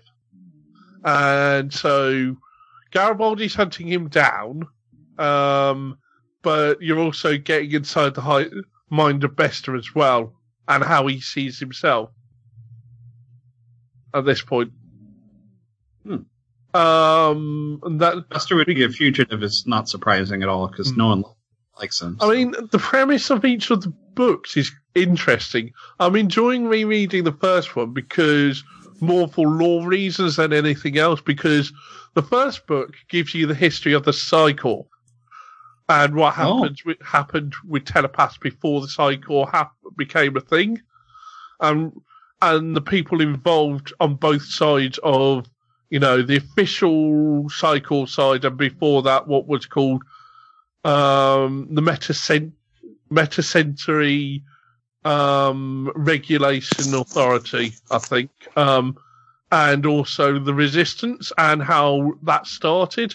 The interesting thing is how closely linked they were in the beginning, and then there's some interesting ties between Psi Corps itself and the Resistance that everyone has forgotten over time, because the people involved are dead. And then the second novel deals with the early years of Alfred Bester. And how he sounds awful. How he became the man he is. And you see how essentially he was a good person at one point, but he makes decisions, and the decisions he makes turn him into the Bester we know. Which, from what I haven't read it in about 15 years, but I found it very interesting. And there's a hook into it at the end of the first novel of who Bester is and who his parents are, which I'm not going to say, but if you end up reading them, it gives a slightly different spin on how you look at Bester. I'm going to be honest, if it's Bester heavy, I'm probably not going to read it. Yeah. Basically, as I said, the second book deals with Bester, how he becomes who he is, and how basically most of his decisions are down to the Corps' mother, the Corps' father. But he could have gone different directions if he had chosen differently. If he had, you know, done things like ran away with this woman he fell in love with, if he had not killed someone, if he had not done his first deathbed scan and started to lose part of his soul. I'm already falling asleep. Sorry, I know, you're not interested. That's fine. I just wanted to give a breakdown of what it is, just so you know. It sounds a lot like Voldemort in Harry Potter, actually. Oh, but way less interesting. So there was a question about whether B5's destruction was needless and useless. He says, JMS says it was neither needless or useless. It was built cheapest of all the stations, but it takes a lot of money to maintain it. So since there aren't any more trade routes going through there, there's no income. And if you leave it behind, you know, people could come by and occupy it or raid it for the weapons. So just blow it up. Oh, I still think they should have tailored it or put on the thrusters and moved it to a water planet and made just it an underwater reef. Park it in somebody's backyard, turn it into a museum. Yeah, that's what they were going to do with the Galactica. Turn it into a museum about the Shadow War. They still got all those weapons in there that would be hard to take out. Yeah, you can. It's hard to do, but it's possible. Yeah, well, then Epsilon 3 would become a tourist trap. You know, the next to Babylon 5, cheap motel. So, maybe Epsilon 5 vetoed that idea and were like, no, we're cool. We just want to be alone. Thanks, but just blow it up. Anyway, we've gone well past discussing the episode, I think. Yeah, I was going to say we're dipping into series overview territory, but that's all right. My apologies. Yeah. That's okay, because you won't be with us for that, so it's good to have an extra somebody. Oh, well, thank you. Do we have any quotes? I didn't write down any quotes, but there were a lot of good voiceovers. No. Well, I mean, Ivanova had a great voiceover, but I do have a Sheridan quote. I do. Would you look at that? The sun's coming up. Yeah, that's sad. I have a quote from If This Was My Murder Mystery Show. 1 + 2 + 1 + 1, or 1 + 1 + 2 + 1. Never mind. So, oh, sorry. No, I was just going to say, okay, any more quotes? No, I guess I was trying to take it in. I wasn't thinking about quotes. And I didn't have any humans or aliens, because the show is, I don't know, it just doesn't, for me, it didn't feel right to like have one person stick out, because it was kind of like a thank you to the ensemble. For me, anyway, that was probably a lazy cop-out. Well, I never vote for Sheridan almost, so I'm going to have to give it to him this week. Now that he's dead, he gets a pity vote. Exactly. It has to go to Sheridan this week. It really does. Because... yeah, I'm fine with that. I'm just... So who would our alien of the week be? Likewise, it has to go to Delenn. Oh, I was thinking Veer, but yeah, I guess that makes sense. I think she really... No, you're right. I didn't even think about Delenn, and I never vote for her either. Just forgot Delenn. Mm-hmm. See, I mean, as you were saying earlier, like a while ago, Ian, that the story kind of turns into Ivanova's story, though. So it's almost like she becomes... she carries the end of it. She definitely does. Right. It becomes a story about Ivanova. I actually do like Ivanova more than Delenn in this episode. But Ivanova's not an alien. Goes without saying. Oh, that's right. What if we just gave it to her? No. Poor Delenn can't catch a break. Or should we give it to the Pakmara? Oh, that would be even worse. And then we didn't mention Delenn. But the last part of Stephen Franklin is a Pakmara he's got his hands on as they're wheeling onto the room. So really bad. Maybe he didn't change. No, he didn't change. He's like, oh, this dirty, stinking Pakmara. Oh. So now let's do ratings. Derek, you want to start us out? Sure. This one has to get a 10 just because it's awesome. So, it is probably my second favorite episode next to the one where, Sheridan declares war on Earth. But, this wraps it up for me. So those both are my two favorite episodes that I'll watch back to back. So definitely 10. How about you, Beth? Well, it was really good. I enjoyed it. I really did. It was a little formulaic, you kind of have to do the whole, like, what is everybody doing now, thing. So, but I mean, that's kind of what you have to do. So I can't really fault it for that. Of course, I love seeing Ivanova. Like, not even kidding. I was so happy. And I don't know. I mean, it was sad, but I can't give it a 10 just because I don't know. I don't know why exactly. Like, I really liked it and I thought it was poignant and sad and a good ending, but a couple of things just felt a little bit draggy, I guess. I don't know. So I guess I'm going to give it like a 9.25. Toast to old friends. Oh, I forgot to give units. -10 frozen Marcus sickles, or if that one's taken, 10 milligrams of antidepressants for Ivanova. Oh. How about you, Ian?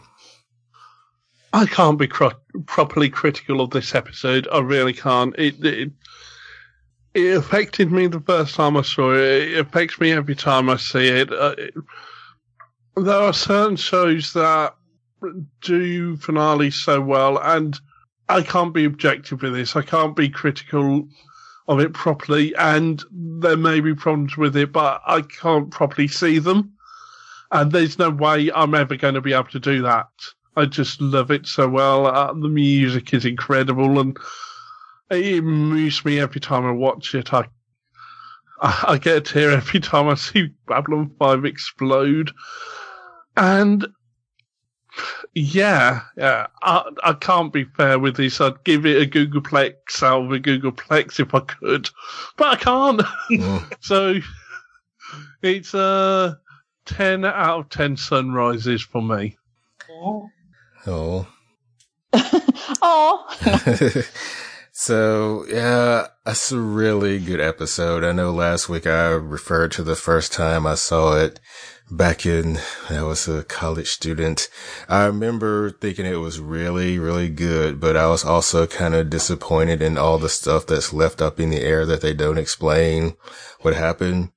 But since then, I'm a different kind of viewer. I've read Lord of the Rings and seen it, so I'm kind of okay with stuff being left up in the air and not everything being explained. So I think I've come to appreciate it more. But watching it 3 times this weekend, I agree with you, Beth. There's some stuff that just kind of drags a little bit. And I was watching this with my friend yesterday, and he said, this episode is just one long hug. It's a lot of, like, I'm going to miss you. Yeah. So yeah, I agree with that. I'm close to giving it a 10. I want to give it a 9.75. Stations going up in fire.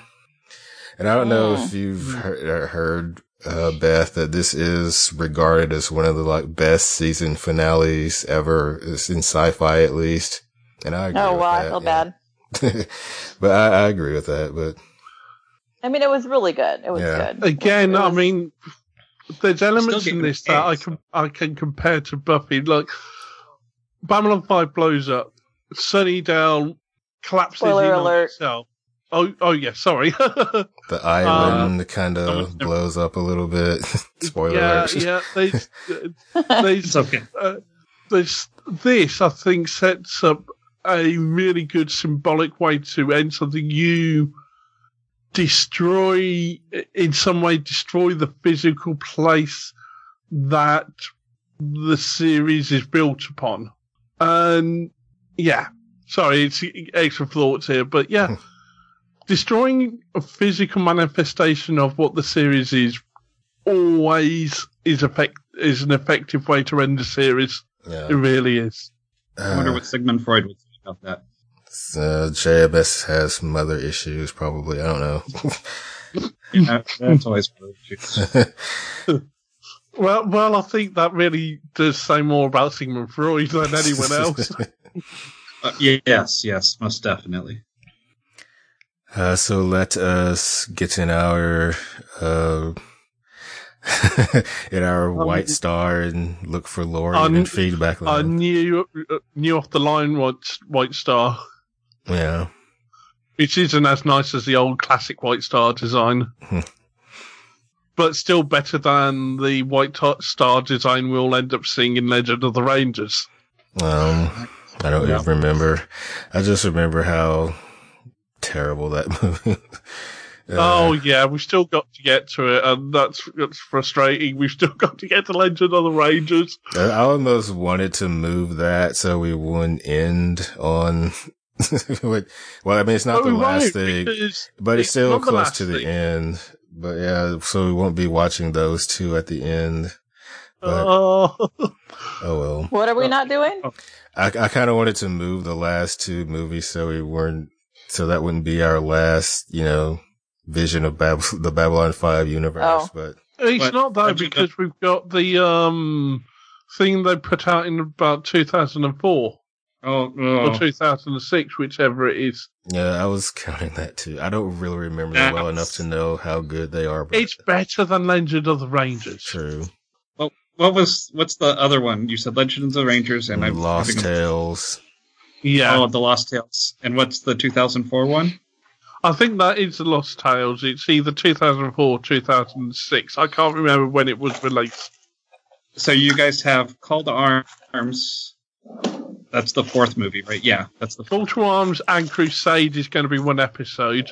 Right. Because I'm going to pick out a couple of Crusade episodes for Beth to watch. Right. Okay, we're going to have to give me some time. Okay. I know. It will have to be a bit of time, but I personally think Crusade needs a consideration because there's interesting things to discuss with Crusade when it comes to Crusade. Oh yeah, I'll start Crusade and watch all 13 episodes because I'll get it. Will didn't like it. I didn't. Will didn't like. According to your. I didn't like Legend of the Rangers. Crusade I never saw all the way through. Oh, Legend of the Rangers. You didn't? Okay. You haven't seen Crusade? Yeah. Definitely give it a chance, Will. Give it a chance. If I have time, I'll watch as much as I can in the next 2 weeks. Well, then I'll make the list for you as well because it'll be easier just going through. I'll limit it to 3, but I think that'll give you the essence of what Crusade is. Could you post that to the Facebook too? I will. I won't do it yet because it'll take me a few days to go through the series and pick out the right episodes. But I have to do that. Yeah, early this week I'll post it to the Facebook group for everyone who wants to follow along. Woohoo! Okay, so first we have a comment from Vort99. Yay, Vort! So Vort said that this has spoilers for Sleeping in Light and the rest of Babylon 5, basically, but I didn't read it ahead of time. Okay, should I not listen? I think it's... Oh, wait, Sleeping in Light. Okay. Yeah. Wait, the rest of Babylon 5. Is he talking about the movies? I don't know. I didn't read this ahead of time. I'm sure it's fine. Okay. So that's the ambassador's journey over and done with. Of course, there are a couple of things to tidy up, but essentially this is it. So what does one say about Babylon 5 when it's all said and done? It's a show shot through with contradictions. It's a show about the need to resist authoritarians, but it's also a show about worship of the heroic leader. It's a show about the need for the young to rebel against the old, but it's also a show about a nostalgic love of old-fashioned science fiction. It's a show that's about how people are not perfect, but it's also a show that trades in idealism. And of course, it's the show that revels in having an overall story from the beginning to the end, but doesn't really, because that plan has to deal with the realities of television production. The last aspect haunts Sleeping in Light. When I first saw it, I was overwhelmed with the emotion of finally getting to the end, and TNT's delayed scheduling of the final episodes meant that the mismatch with season 5 was not as obvious as it is if you watch it as a true season finale. Now I can't watch Sleeping in Light without being smacked in the face by all the ways that it shows the joins. Not just because it was made to finish off the series at the end of season 4, but because of things like the erasure of Sinclair. But it's still a moving piece of television. One thing that in my head always feels like the final image, even though it's not, has stuck with me to this day. Claudia Christian's voice over the image of Garibaldi saying that there are always second chances, even for people like us. That's the story of Babylon 5. It didn't work as it was meant to, but there is a second chance and a third chance, and it did work. Thank you, Vord. I think, that's Thank a good you, way Vord. to sum it up. Yay. Thank you. Great thoughts as always. Mm-hmm. Yeah. And don't let those be your last thoughts. We've still got a few more shows in us. Yep. Next email is from Pinky Pinkerton.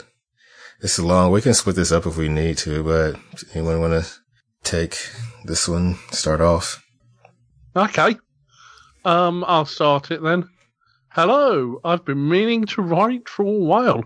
It's been too demanding. Life has been too demanding to allow me to do so. But I've made some notes along the way. It begins in the last season of Babylon 5. It begins. The last season of Babylon 5 hasn't encouraged me to write a lot of sadness around there. Okay, first of all, a quick few reviews of some choice episodes, and then some feels about the end.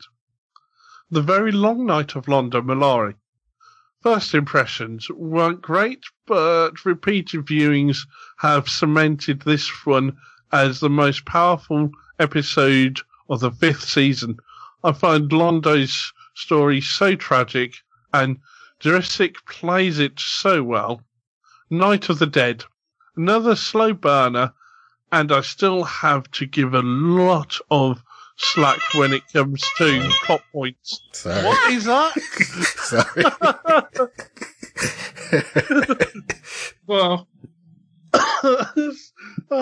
sorry, Pinky. We're back. But a lot. I'm not sure. I'll finish this bit. Tragedy of Telepath. Someone else will have to do Sleeping in Light because I won't be able to. But we learn a lot about our characters who expected more than, really. And what would Jakar have seen had he stayed? Tragedy of Telepath. Woo! Byron's dead! Byron's dead! Byron's dead!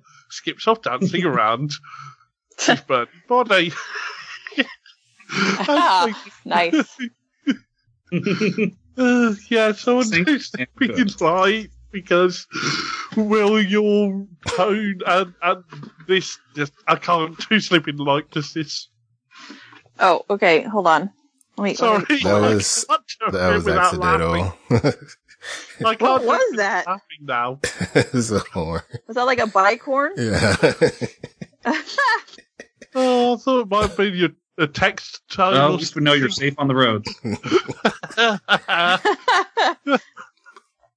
Okay, sorry. Oh, shoot. It's making me put my password in. I don't know my password. Okay, hold on. If you want to post, I can read one too if you want. Okay. Oh, okay, got it. So Sleeping in Light. Oh, my lordy. The feels. Oh, the feels. I've never been a fan of Delenn and didn't ship her and Sheridan, though they seemed content together. But this episode, it got me. Obviously, a lot of it was connected to the fact that the series I had totally fallen in love with was now over. This was the end.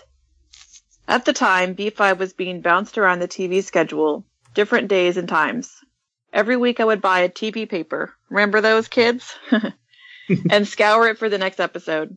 I would stay up to watch it, though also set the video to record just in case. Sleeping in Light I watched alone and was glad I did. It made me ugly cry for a long time. Like Ian. I cried and cried, and when I finally was able to talk, I called a friend who was as taken with the series as I. I needed to know if she'd seen it. She hadn't. I told her not to watch it. She was always more likely to be affected by TV feels and often avoided them, until she had prepared and arranged for company. To this day, I still don't know when or if she ever watched it. The blubbing warning of an ultimate gut punch from someone rarely visually affected by TV may just have put her off. Even now, 20 years on, that music still gets me right in the feels. Listening to your podcast of Season 5 becomes loaded with all that baggage when a particular piece of your background music plays. And despite having watched... It's my fault. Despite having watched Seasons 2 to 4 hundreds of times, Sleeping in Light has only seen a handful of viewings, and only twice with someone else present. One of the best things about the episode is the return of my favorite character, Ivanova. Yay! Smiley face. Yay, that has a lot of Y's, kind of like I thought Sheridan would say. Stein.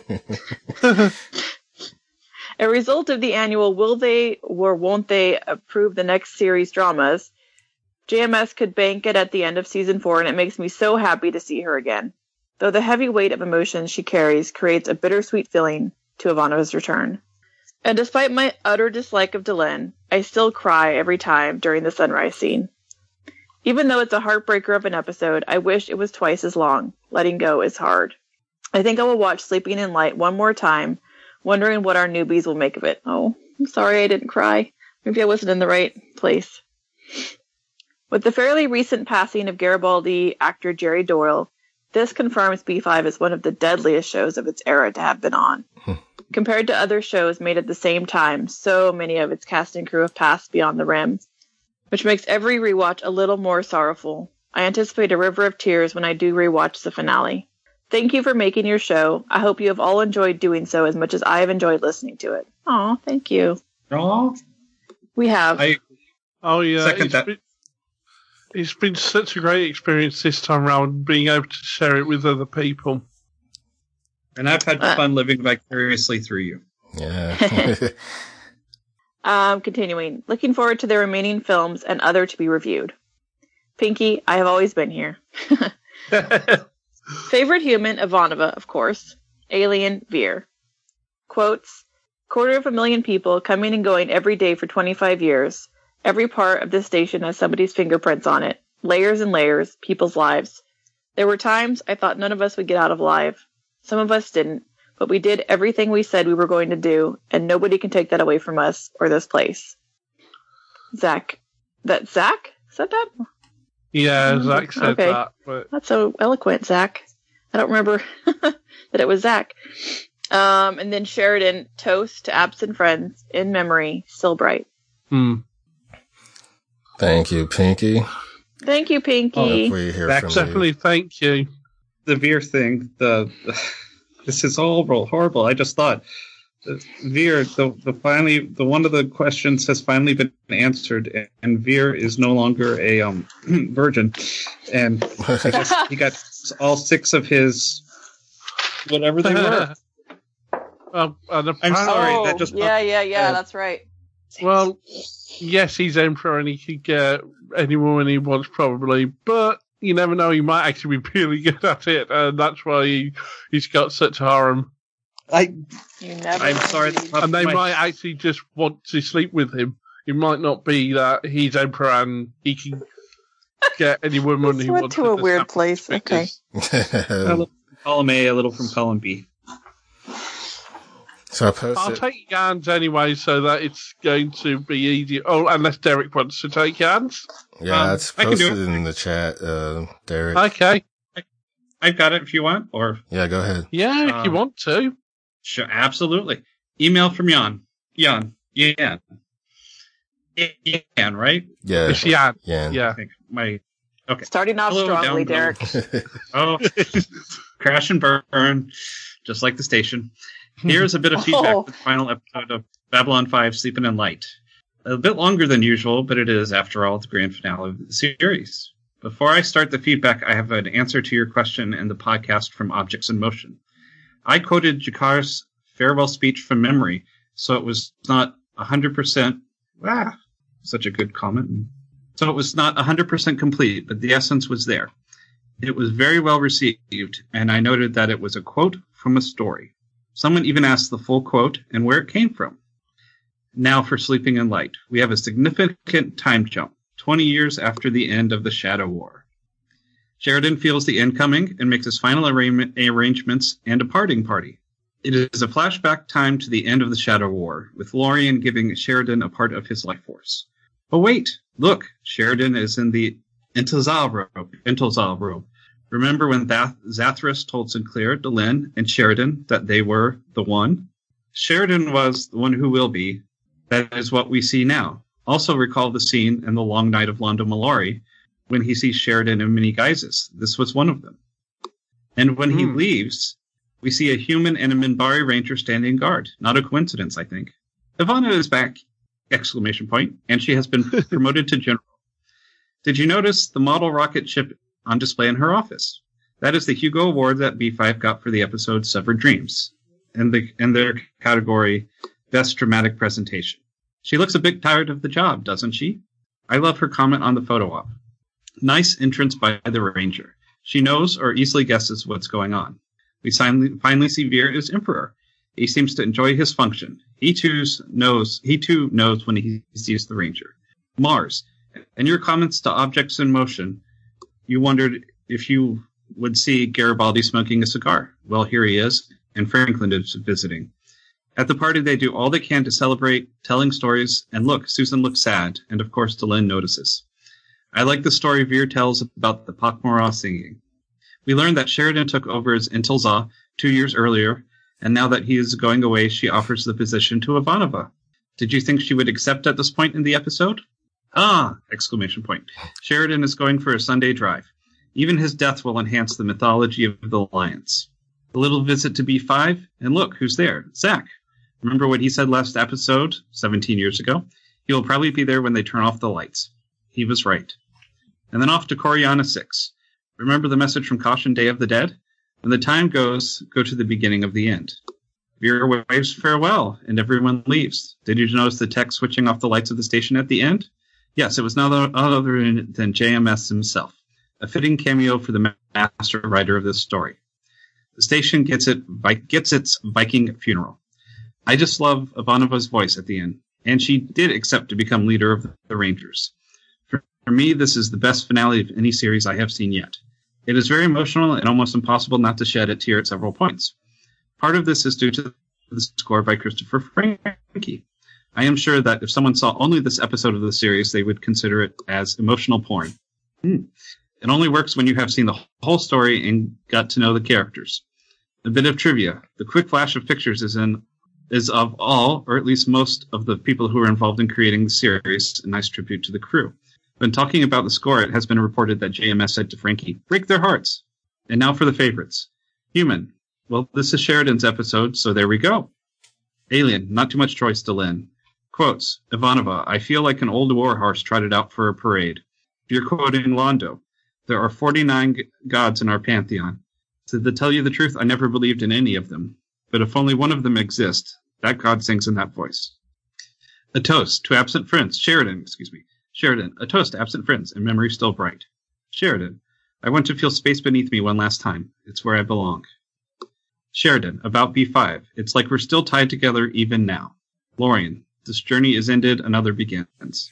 Ivanova, most of it all taught us that there can always be new beginnings, even for people like us. Rating, this is a bittersweet ending. To me, it is the best series finale I have seen. So I rate it 10 out of 10 final departures. That's all for now. And don't be too sad, even if you have arrived at the end of the story. Jan, the Babylon. Thank you. Thank you, Jan, as always. Yeah, thanks so much. Yes, and yes, we've still got the coda to go.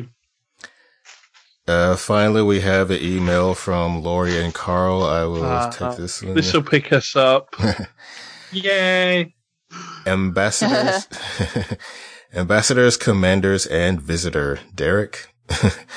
Even though this was... Yes.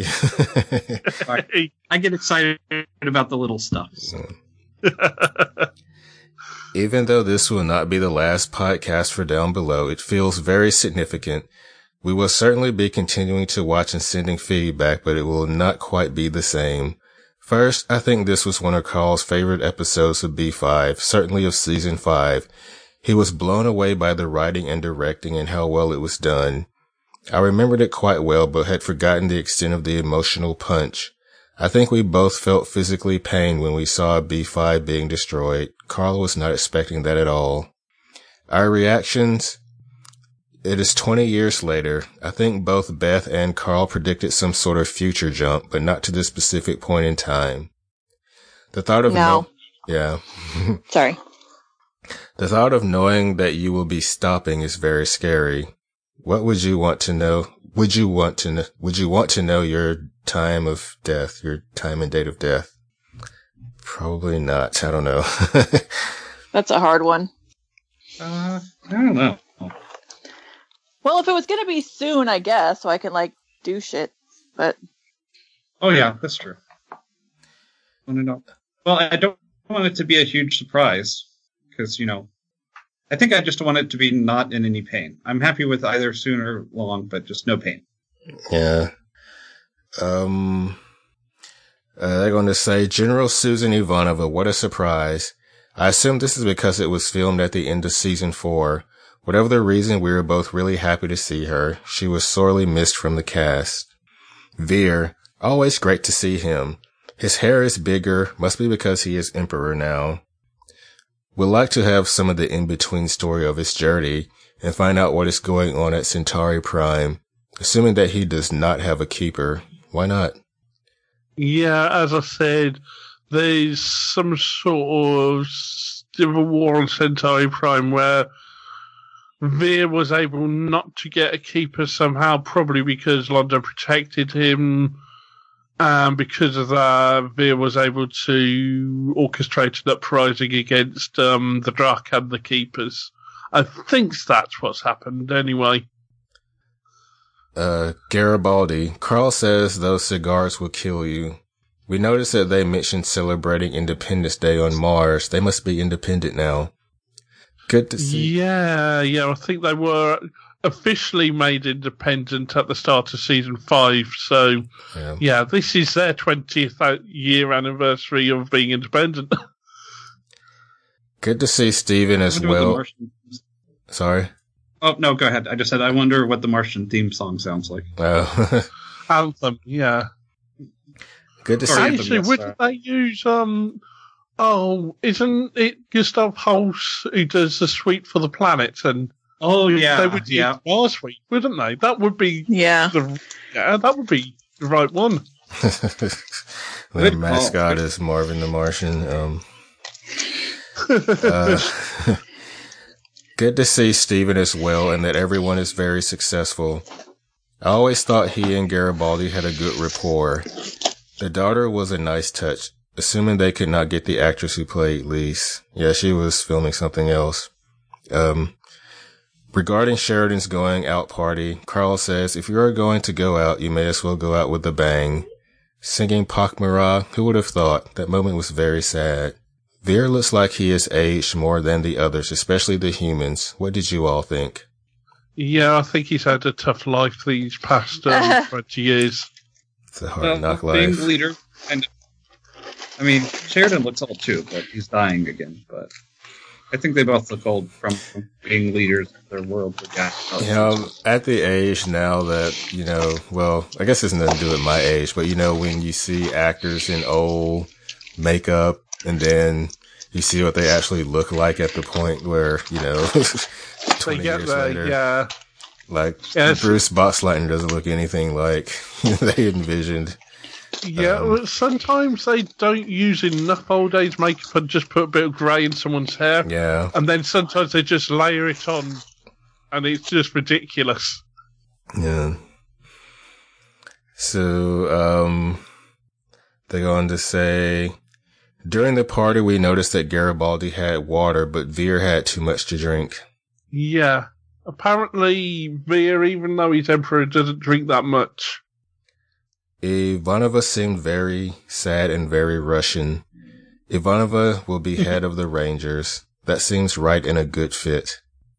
That somewhat explains why we saw her image in the Book of Rangers in the Far Forward episode.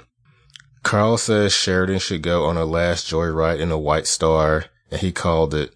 Carl approves of the uniform that shrank. The scene with Delenn saying goodbye to Sheridan was amazing. Carl felt it was so well blocked and directed.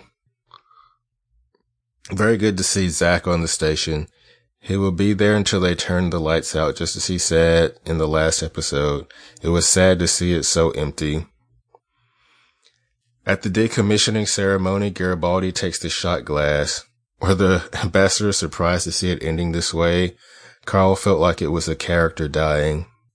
Oh, that definitely was from me anyway. In the ending montage, we see Zach working with Veer. Wonder what that was about. Ivanova looked good in the Ranger uniform. So what did happen to Sheridan? I guess he went beyond the rim. There are so many excellent quotes, but here are a couple that just stood out. Ivanova, it seems like some days there's no one left to play with. Veer quoted Londo, there are 49 gods in our pantheon, Veer. To tell you the truth, I've never really believed in any of them. But if just one of them exists, then God sings with that voice. Veer, I miss him. Sheridan, to absent friends, in memory still bright. Lori's rating, 10 out of 10 singing Pakmara. Alien, Veer, Human, Sheridan, and Ivanova. Too hard to pick. Carl's rating, 5. It was the last of the Babylon stations. Very well shot, acted, especially the last scene with Sheridan and Delenn. The entire episode was beautifully done. It was better not to have had David there, to just be a concept to us. The directing was very classical and very well done. And now the favorite ship, Babylon 5. Why did they not make it a historical monument or museum? Set, the Sunrise Garden, species, crouton, and his brothers dressing in sunflower seeds. Human Ivanova, death, single tear falls. Relationship, Sheridan and Delenn, one last time. Dramatic moment, the whole thing. Comedic moment, ISN documentary. Actor, Bruce Boxleitner. Camera work, the man dressed in black and the woman dressed in white. What would Sinclair do? He already did it, didn't he? Yeah, he went into the light as well. He went beyond the rim. Damn right. Carl's callback, Babylon 5 title sequence at the end showing the characters from beginning to end. Try not to make this too long, but just wanted to say thank you so much for doing this podcast and encouraging our feedback. When we started watching with you, I did not really envision that it would become a very special weekly thing for Carl and I to do together. We might have watched it anyway, but it was so much more fun and interesting to watch with you all as well. Thanks, Lori and Carl. Thanks, Lori and Carl. We loved your feedback. Yeah, we loved hearing from you. Yeah, it's brilliant. We're not done yet. There's things still to watch, and you can watch them together. And I know when they were... Sorry? Podcast. Oh, no, I was just going to say, when my son turns about 10 years older and actually understands Babylon 5, then we may have to watch it together and listen to the podcast. So, so it'll live on. What's his name? Ely. E-L-I-E.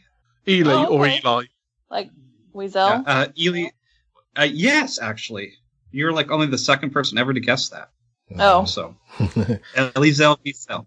So, who just died last year. So, yeah. So, hello, Ely.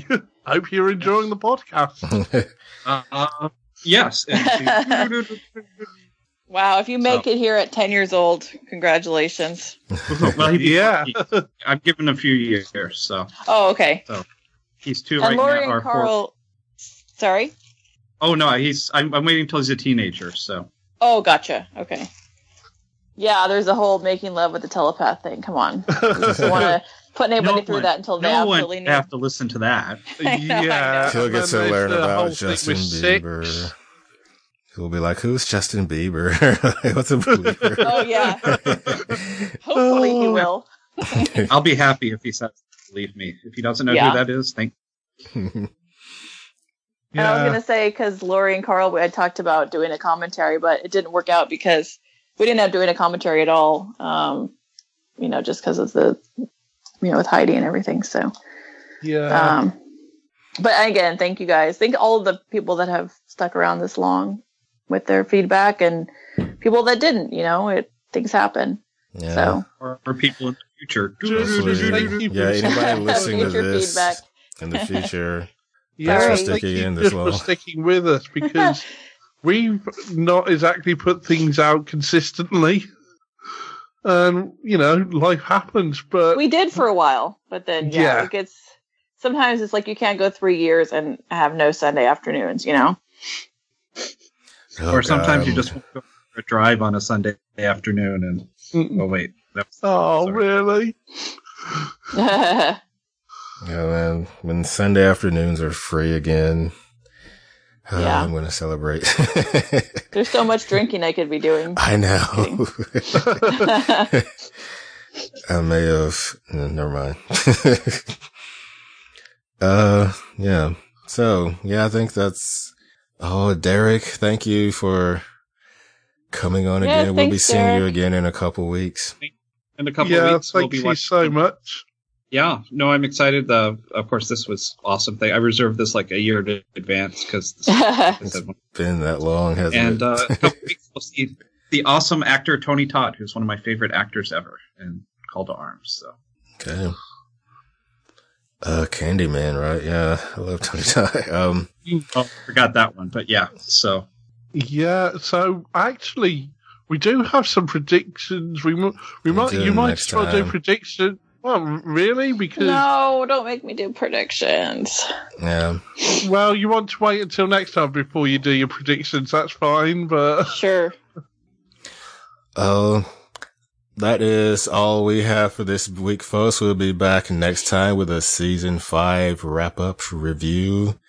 But until then, goodbye. And we'll be sticking to season 5. We'll be sticking to season 5 because there'll be a full series wrap-up once we've done everything else.